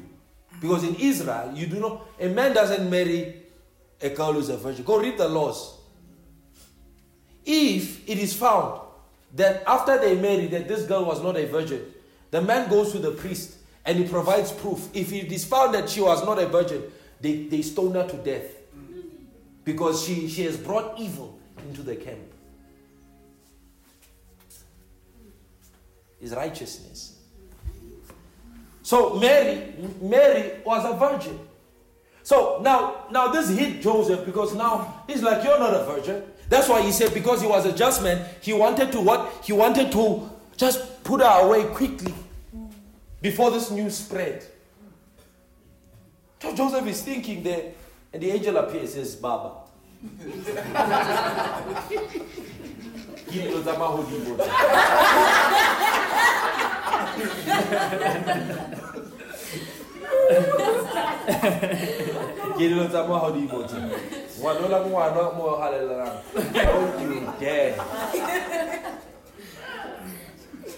Because only the Spirit of God could convince Joseph that what Mary had inside her was actually of the Lord.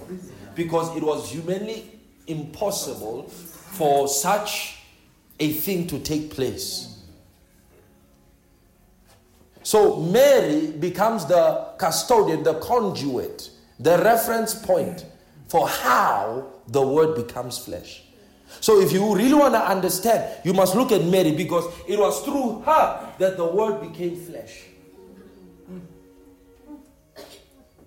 So we must study what constituted or what warranted, first of all, the qualification for Mary to bear.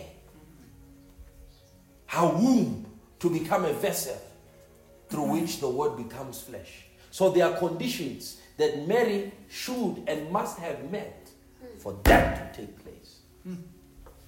It didn't just happen. Mary, no. It didn't just happen. Glory. So there are a lot of things, I can begin to ask around that event. But the main fact was that it was the child of the... So whatever was in her was from the Holy Spirit. So you ask yourself, can spirits bear? Can spirits produce?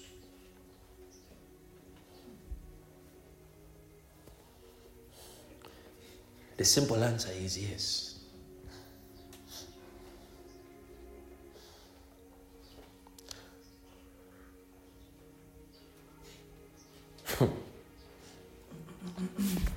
What did the angels do in Genesis chapter 6? They took wives.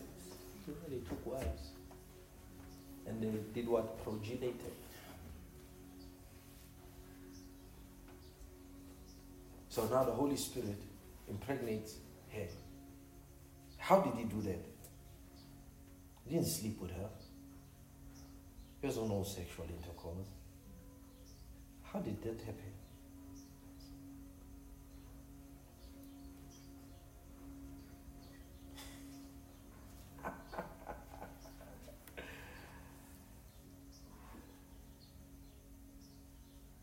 Look.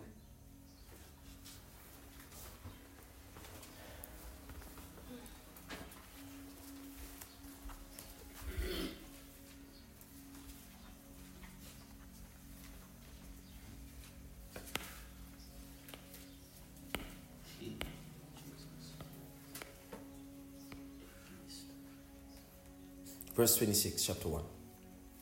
Now in the 6th month, the angel Gabriel was sent by God to a city of Galilee named Nazareth. The angel Gabriel was sent by God to a city of Galilee named Nazareth to a virgin betrothed to a man whose name was Joseph of the house of David. The virgin's name was Mary. The angel was sent by God. So I want to know. See, when I read the Bible, I want to know what is not said. Like here, the angel was sent to a city, to a virgin. So when God sent Gabriel, what did God say to Gabriel? That's how I'm wired. That's what I want to know. What did God send Gabriel to say?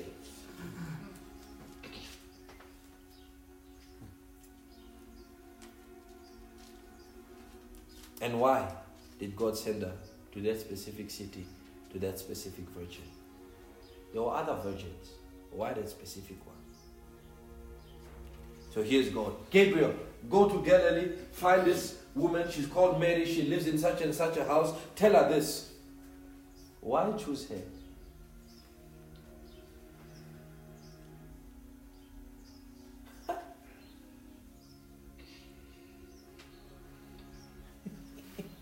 Why choose her? Yeah, let's get into it. And having come in, so the angel came in. The angel said to her, "Rejoice, highly favored one. The Lord is with you. Blessed are you among..." So she was distinct. But when she saw him, she was troubled at his saying and considered what manner of greeting was this. Then the angel said to her, "Do not be afraid, Mary." She's known. "For you have found favor."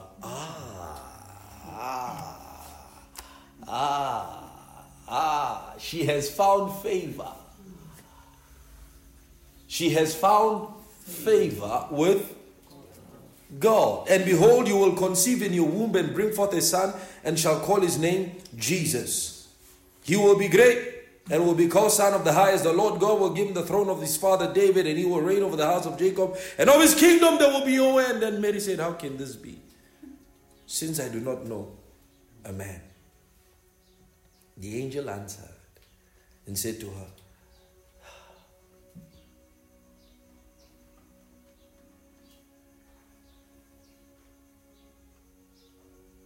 play that, please.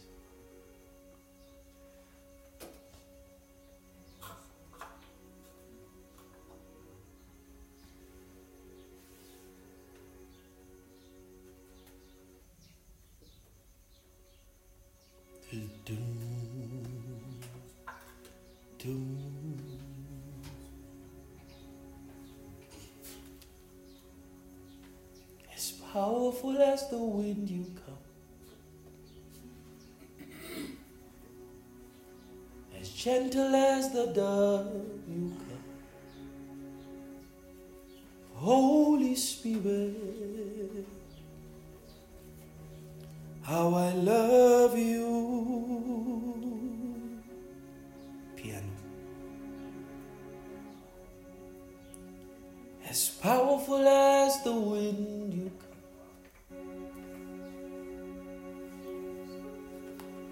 as gentle as the dove you come. Holy Spirit, how I love you.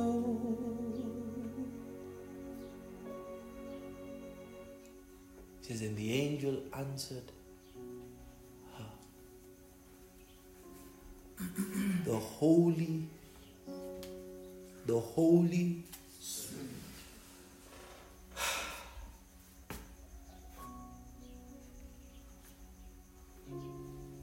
You know, I'm thinking, how much of God's word in the lives of his people fail to bear fruit because they don't understand the miracle component.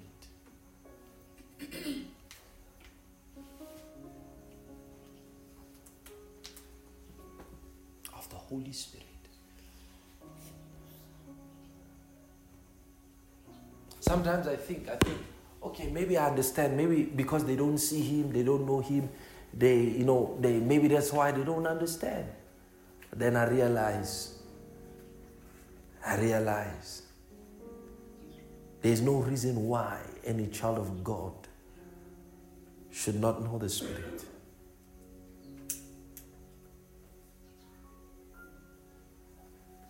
No reason. No reason.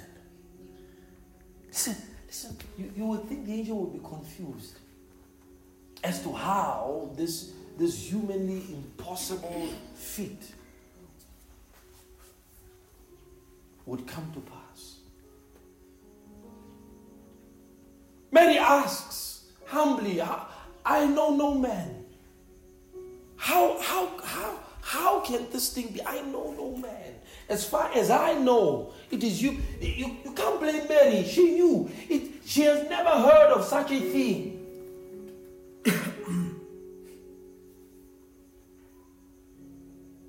And the angel gave her a reply. Brothers and sisters, oh my God, my Lord. Woo. Thank you, Jesus. You forgot it, ne? I know. You have it? Yeah? The melody for this song? No, it's in your phone. I think it's in one of the recordings there. On the platform. Yeah, you forgot it. On the platform, yeah. I think it's number... I think it's number... Bring here.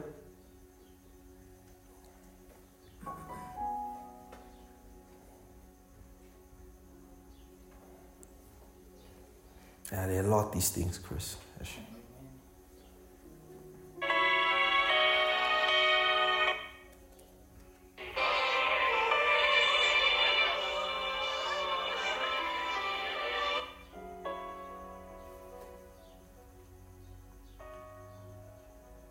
Remember it? Let me hear. Oh, you forgot it.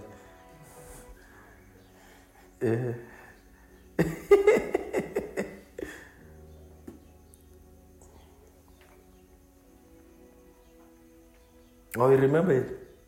Clearly, 100%? Okay.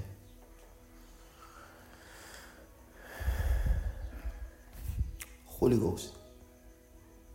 He says, read it.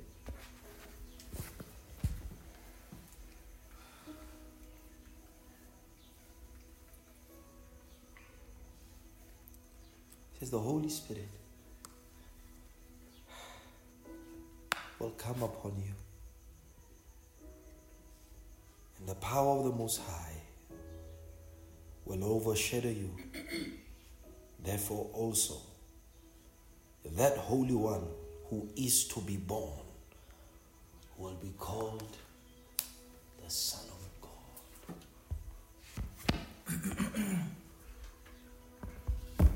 What was more? You see, that grace that she had found with God, without the Holy Spirit, would not have worked. Because grace is only the first process. The Holy Spirit was the one that would undertake this work. So, what materialized the Word? What made the Word flesh? The Holy Spirit. The Holy Spirit. The Holy Spirit. It says, and the Word became flesh and dwelt among us. And we beheld His glory. And the glory of the only begotten of the Father. The Holy Spirit.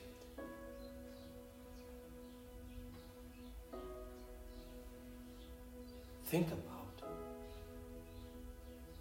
what will really happen if He truly took over and took a hold of your life.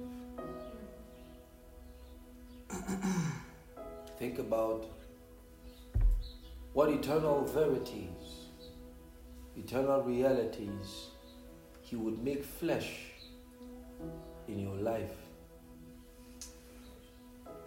if He overshadowed you, came upon you, and had His way in you.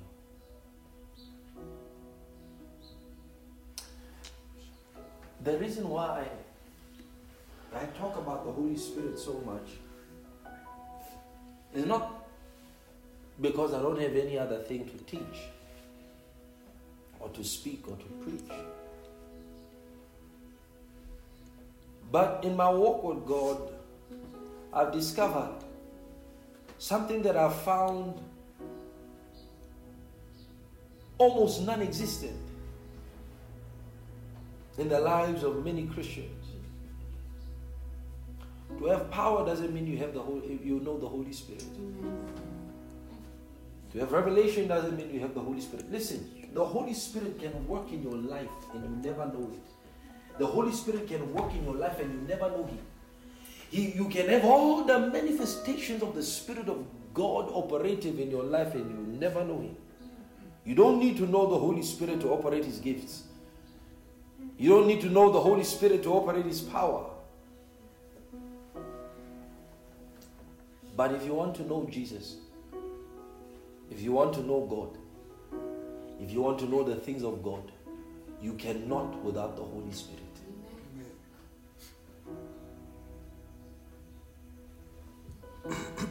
He made the Word flesh.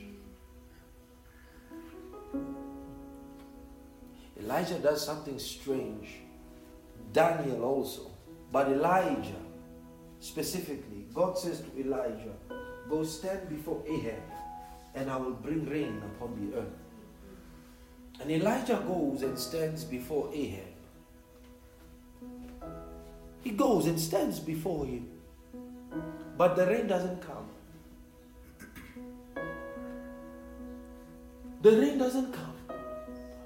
But God said, stand and I'll bring the rain. The rain doesn't come even after Elijah stands before Ahab.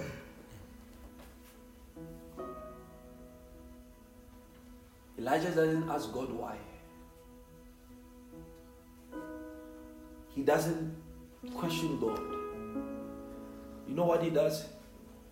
He goes on a mountain. The Bible says he puts his face in between his knees. And Elijah begins praying. He prays once and he says to his servant, go and look out into the horizon and tell me what you see. The boy goes. We don't know how long he took. We don't know how far the journey was. All we know is that for 7 times the boy came back. For 6 times the boy came back and says, I see nothing. He says, go back. The boy came back and says, I see nothing. But God spoke. God said, I'll bring rain. There was no sign of rain. No sign of rain whatsoever. And Elijah doesn't quit because God said, I will bring the rain. The second time he goes, he says, go back. The third time, he says, go back. The fourth time, he says, go back. The fifth time, he says, go back. The 6th time, he says, go back. The 7th time, the boy says, I see a cloud like the size of a man's hand. And Elijah says, that's it. Tell Ahab to run quickly, for I hear the sound of the abundance of rain.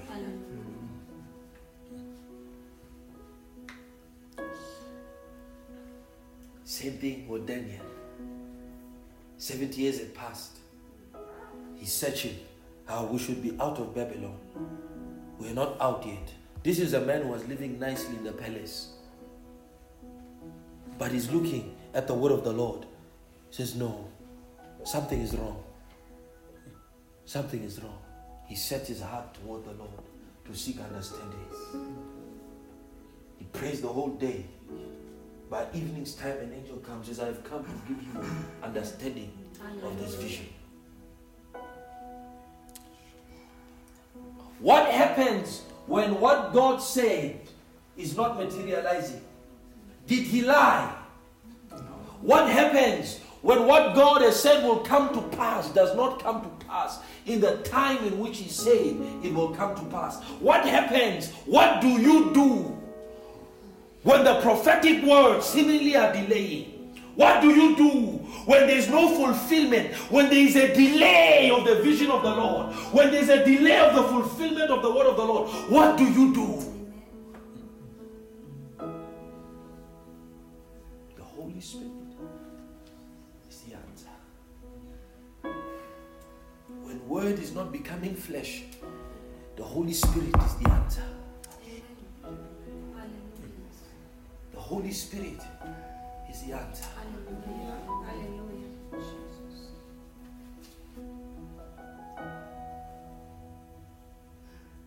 Mighty like the wind, gentle like the dove.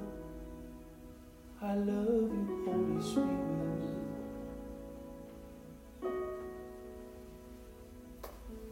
Mighty like the wind, gentle like the dove. I love you, Holy Spirit.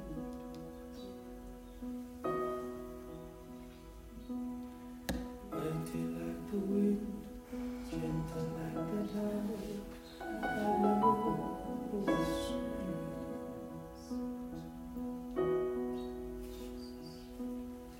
Mighty like the wind, gentle like the dove. I love you, Holy Spirit.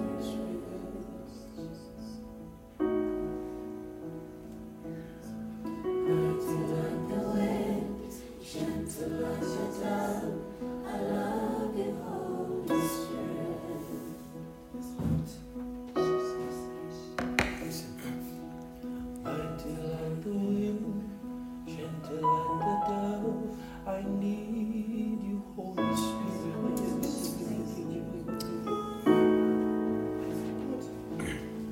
Mighty like a wind, gentle like a dove.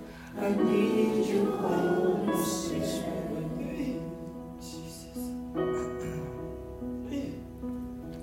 Mighty like a wind, gentle like a dove. I need you, Holy Spirit.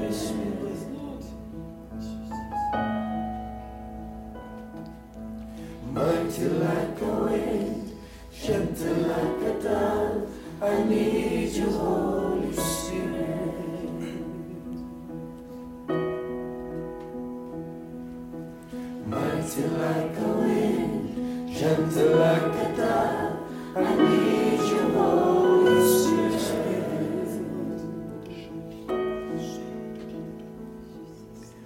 Mighty like a wind, gentle like a dove. I need you, Holy Spirit.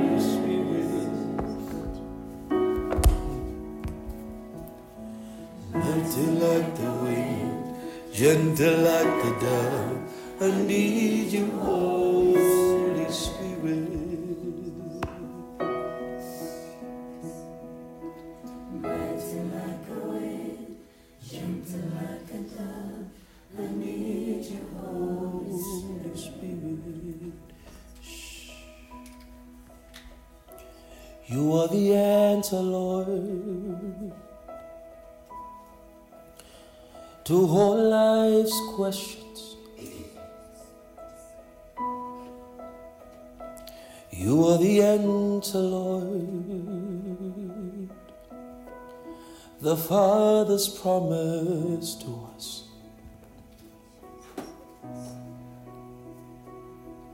The Spirit of the Lord sent from above.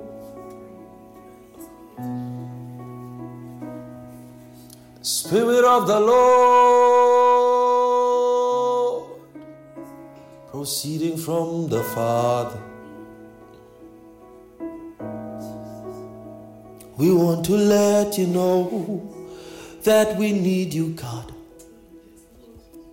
We want to let you know we need you, Holy Spirit.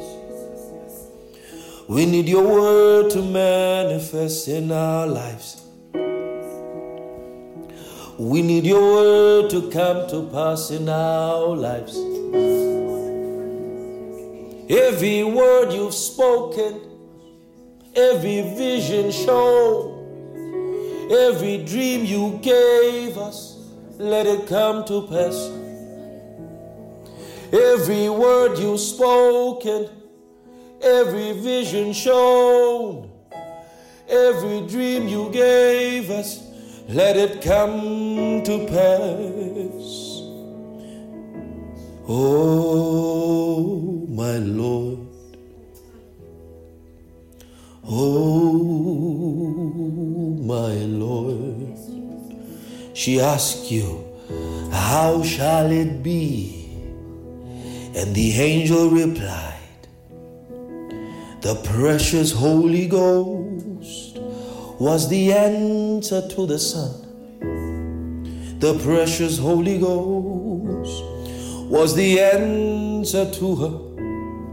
So we ask for the same answer to be realized. Holy Ghost, Holy Ghost, we need you, God.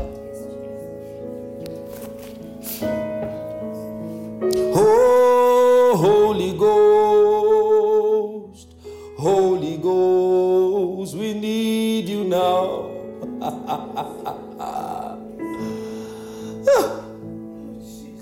Holy Ghost, Holy Ghost, we need you now.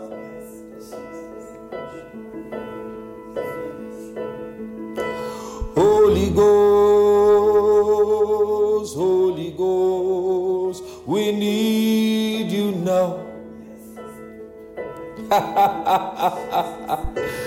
Oh, Holy Ghost, oh, Holy Ghost, we need you now, Lord. Oh, Holy Ghost, Holy Ghost, we need you. Yeah. Hey, Holy Ghost, Holy Ghost, ya baba baba baba sapala samata elegebaya.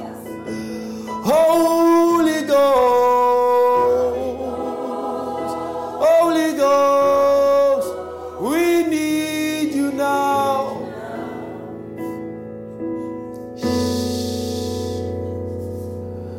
Come upon us, let your power shadow us now. We need you, Lord.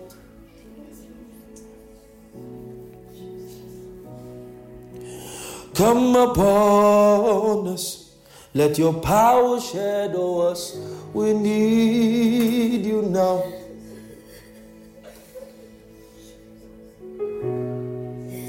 Come upon us, Lord. Shadow us with your power. We need you now.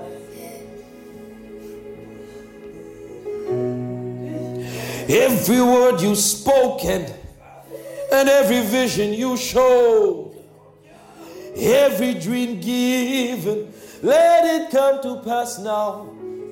Oh, every word you've spoken, every vision shown, every dream given, Let it come to pass now, 'cause I know whose I am, and I know who I serve. It is you, Holy Ghost.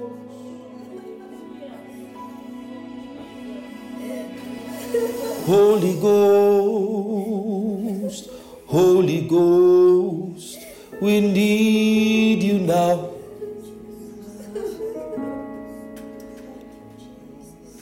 Holy Ghost,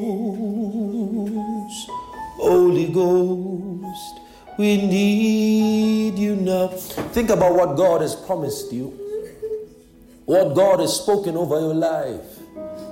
Think about the prophetic words over your life. Think about them. How important are their fulfillment to you? The answer is the Holy Ghost. The angel told Mary, the Holy Ghost shall come upon you. And that holy thing which is to be born shall be called the Son of God, when the power of the Almighty overshadows you. The Holy Ghost is the answer. Taliamako seletraliangros tapralia. Zembrali trato zalavransh calebreli duzetra san shalabratea. Speak, Lord.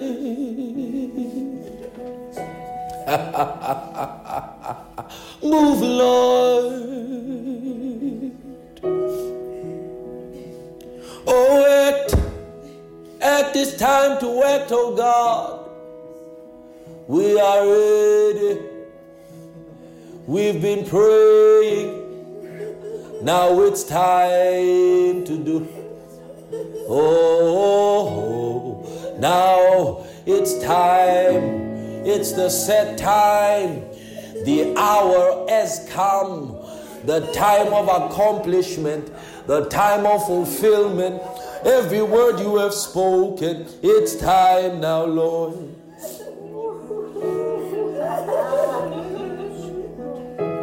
Woo.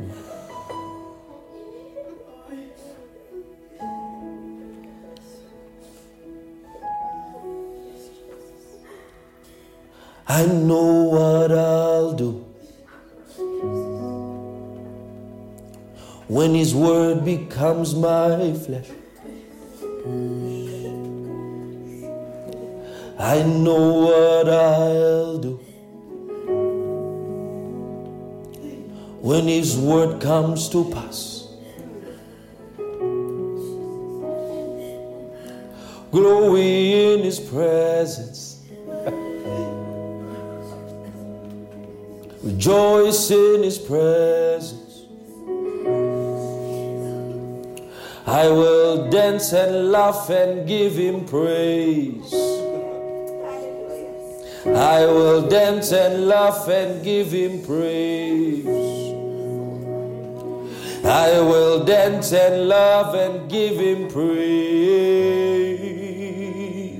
I will dance and laugh and give Him praise. When the Lord has turned again the captivity of Zion.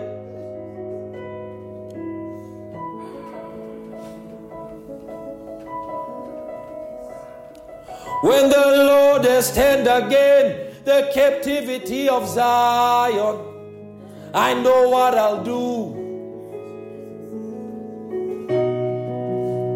When the Lord has brought His word to pass, I know what I'll do. I will dance and laugh and give Him praise. I will dance and laugh and give Him praise. I will dance and laugh and give Him praise. This is the Lord's doing. Marvelous in our eyes. The day of the Lord has come. The day of rejoicing has come. I will dance and laugh and give Him praise. I will dance and laugh and give him praise. Then our mouths will fill with laughter and singing. Dance and laugh and give him praise. I will dance and laugh and give him praise. I will dance and laugh and give him praise. I will dance and laugh and give him praise. I will dance and laugh and give him praise. I will dance and laugh and give him praise. Praise, praise, praise, praise, praise, praise, praise, praise, I praise, praise, praise, praise, praise, I praise, I praise. I will dance and laugh and give him praise. I will dance and laugh and give him praise.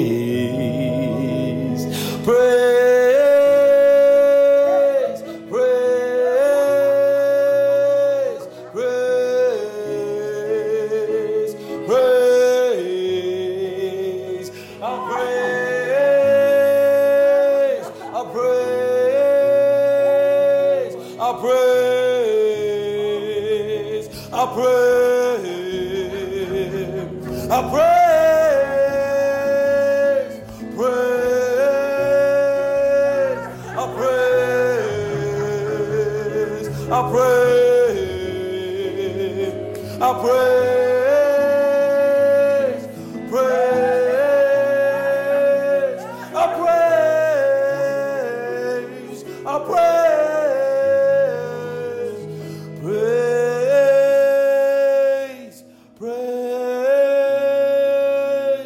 praise, praise. I will dance and laugh and give him praise.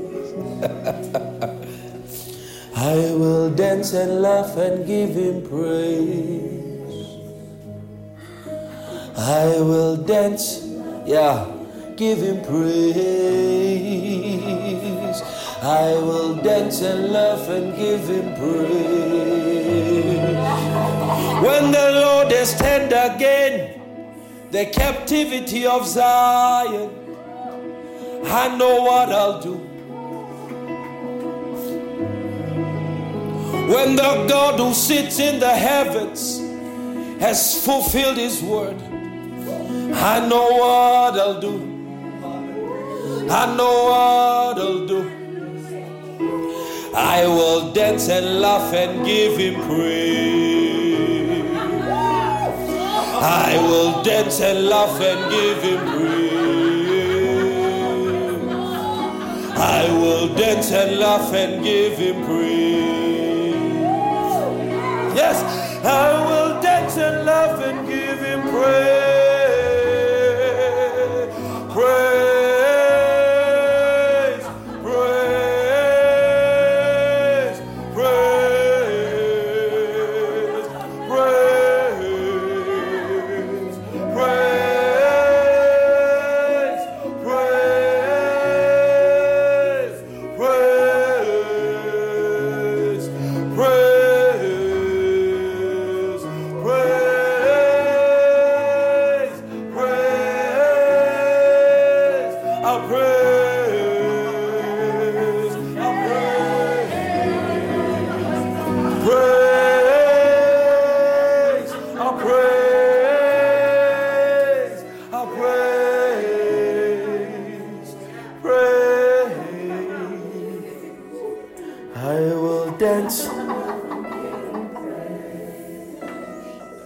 I will dance and laugh and give him praise. I will dance and laugh and give him praise. I will dance and laugh and give him praise. I will dance and laugh and give him praise. I will dance and laugh and give him praise. 'Cause in your presence there's fullness of joy, and at your right hand pleasures forevermore. And in your presence there is fullness of joy, and at your right hand pleasures forevermore. And in your presence there is fullness of joy, and at your right hand pleasures forevermore. And in your presence, and at your right hand, and in your presence there is fullness of joy, and at your right hand pleasures forevermore.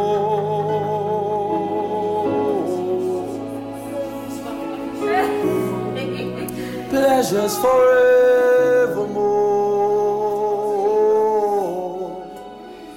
Pleasures forevermore. Never ending pleasures. At your right hand.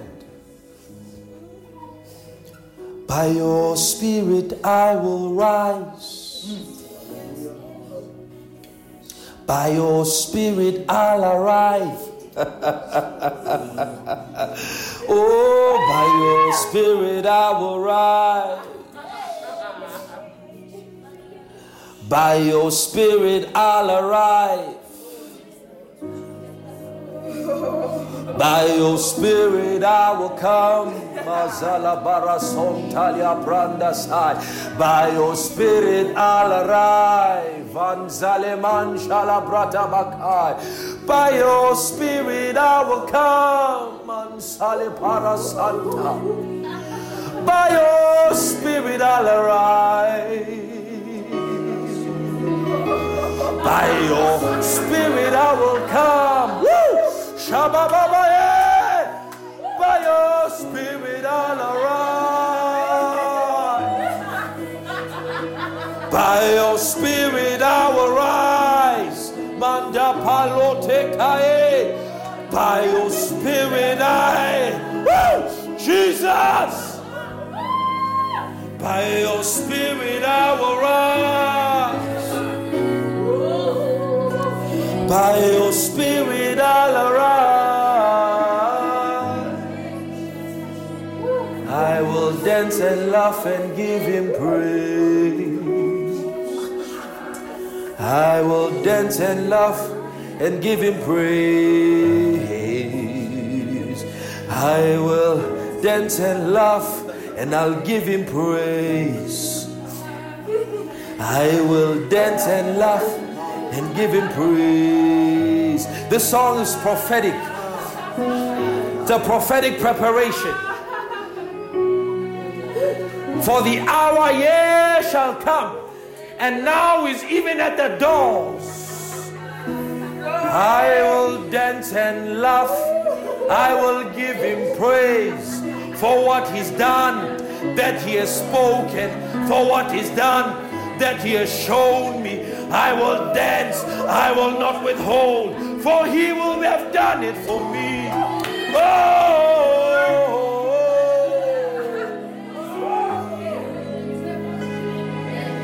thank you. Thank you, precious Holy Ghost.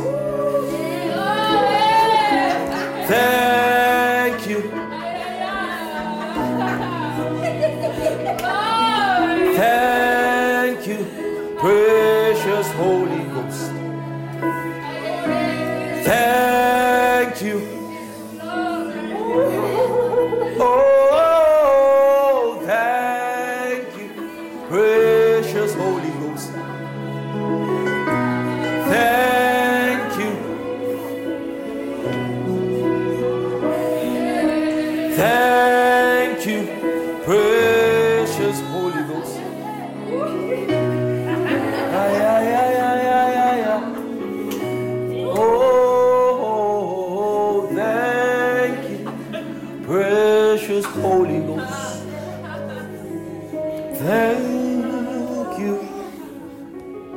Hallelujah.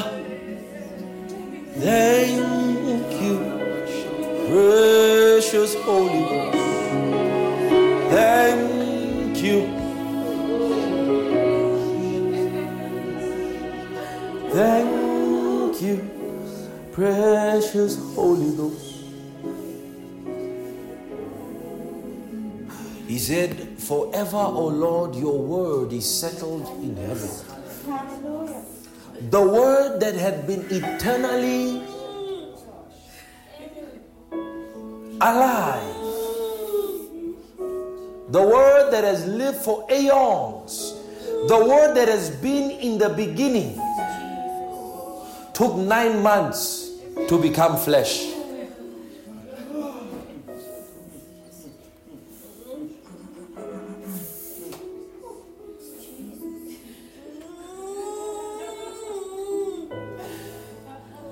Your 9 months is due.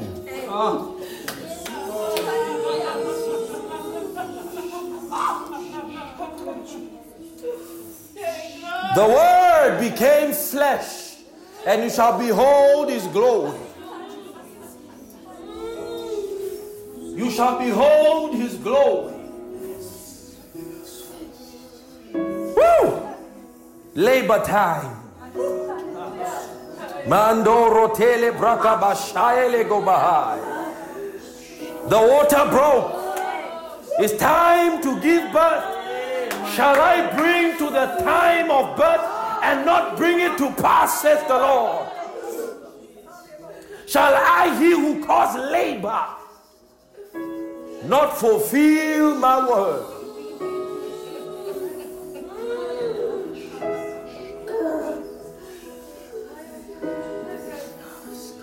Hi. He said it. He said you shall enter 2020 with your jaws wide open. He said it. The psalmist says we were like them that dream.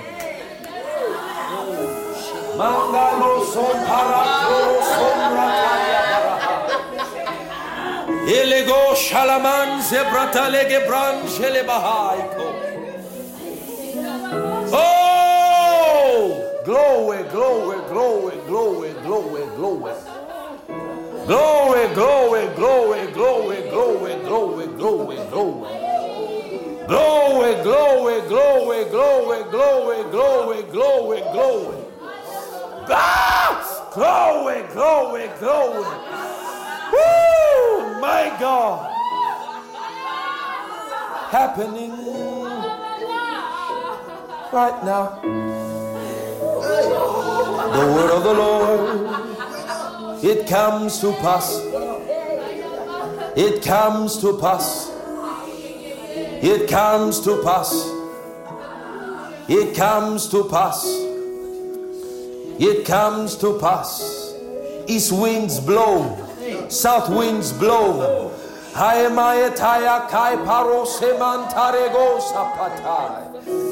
The word of the Lord comes to pass. Woo! Thank you, Jesus. Thank you, Jesus. Thank you, Jesus. Thank you, Jesus. Jaws wide open, like those who dream. Amayata karabahai. This is the Lord's doing. Ha ha. The Lord's doing. The Lord's doing. The Lord's doing. And it is marvelous in our eyes. Marvelous in our eyes. Marvelous in our eyes. The Lord's doing. Marvelous in our eyes. Woo! Woo! Woo! My.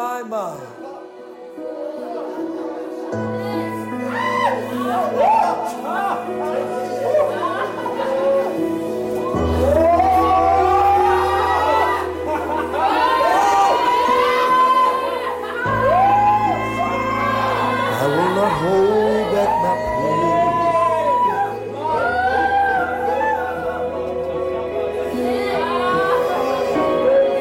because calls so deep.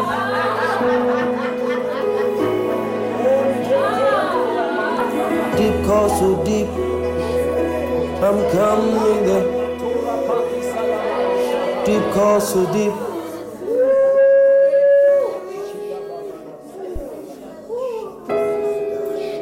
Thank you, Lord. Thank you, Lord. And not one word failed. And not one word failed. And not one word failed. But all came to pass. Not one word of all the good promises that he had made to Israel. Not one word failed.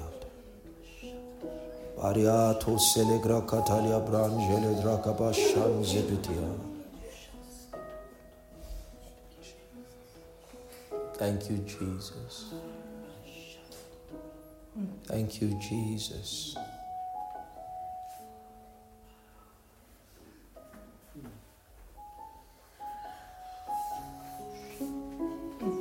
Thank you, Jesus.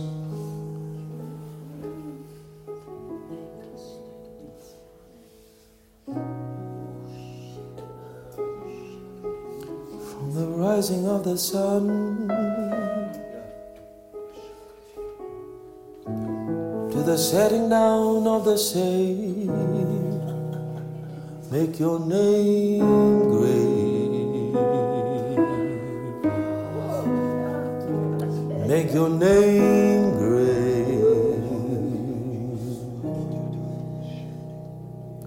From the rising of the sun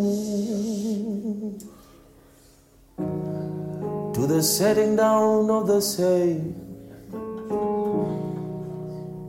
make your name great. Make your name great.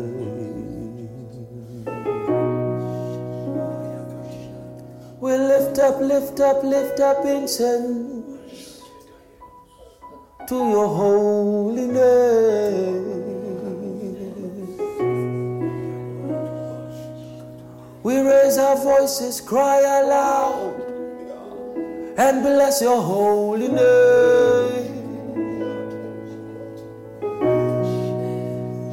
We say you are great, you are awesome, you are mighty God, you are.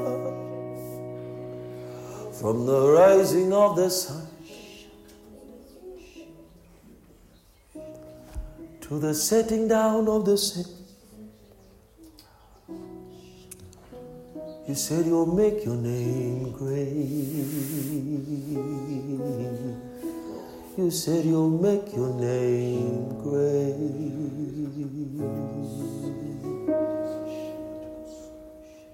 Make your name great, Jesus.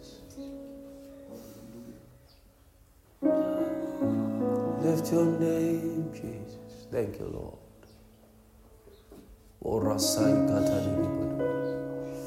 Glory to God. Thank you, Father. Praise the Lord. Woo! Glory. Hallelujah. Praise the Lord. Lightnings and thunders. Lightnings and thunders. Bright showers of rain.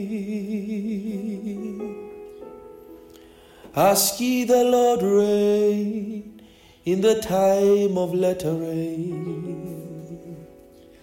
Ask ye the Lord rain in the time of latter rain. Lord, we ask for rain.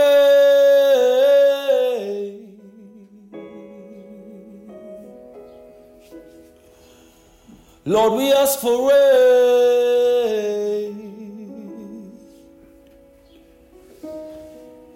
It's the time of the latter rain. Lightnings and thunders, bright showers of rain. There is a move of your spirit. Lightnings and thunders, yeah, bright showers of rain. What is this I see? What is this I see? The move of the Holy Spirit. It's coming like rain, coming like thunders and lightnings. Flashes of lightning from the heavens. The move of the Holy Spirit. Overflow. We're in the overflow. Overflow. Overflowing of your spirit.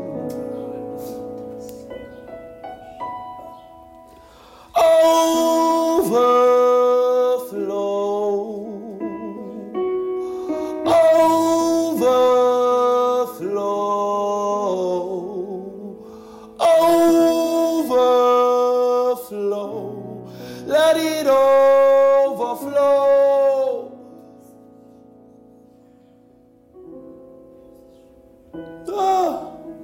Let it overflow. Let it overflow, Jesus. Let it overflow.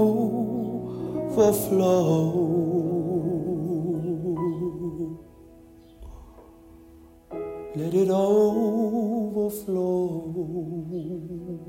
Rivers of living waters. Let it overflow. Moves of the Holy Ghost. Let them overflow. Rain, rain of the Spirit. Let it overflow. Let it overflow. Let it overflow. Let it overflow.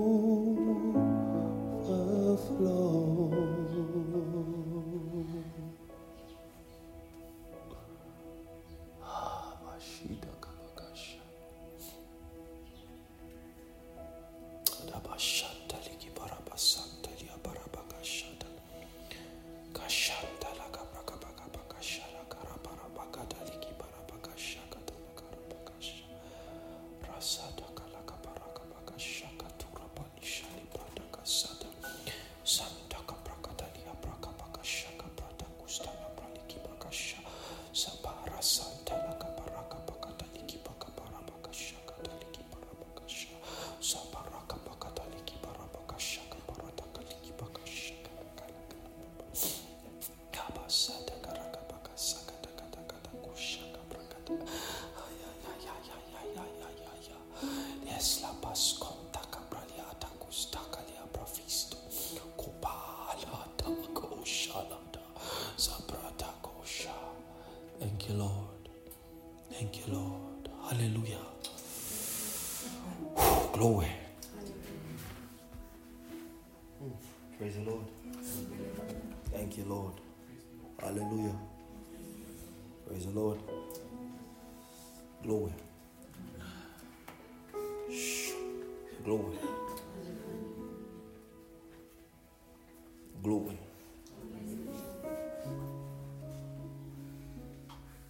Thank you, Jesus.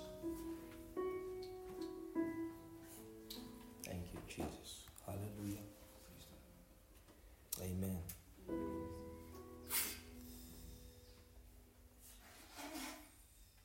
can close your Bibles. Praise God. Amen. Abaru Santa Gradia.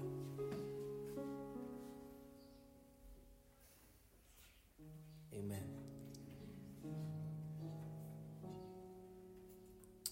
Amen.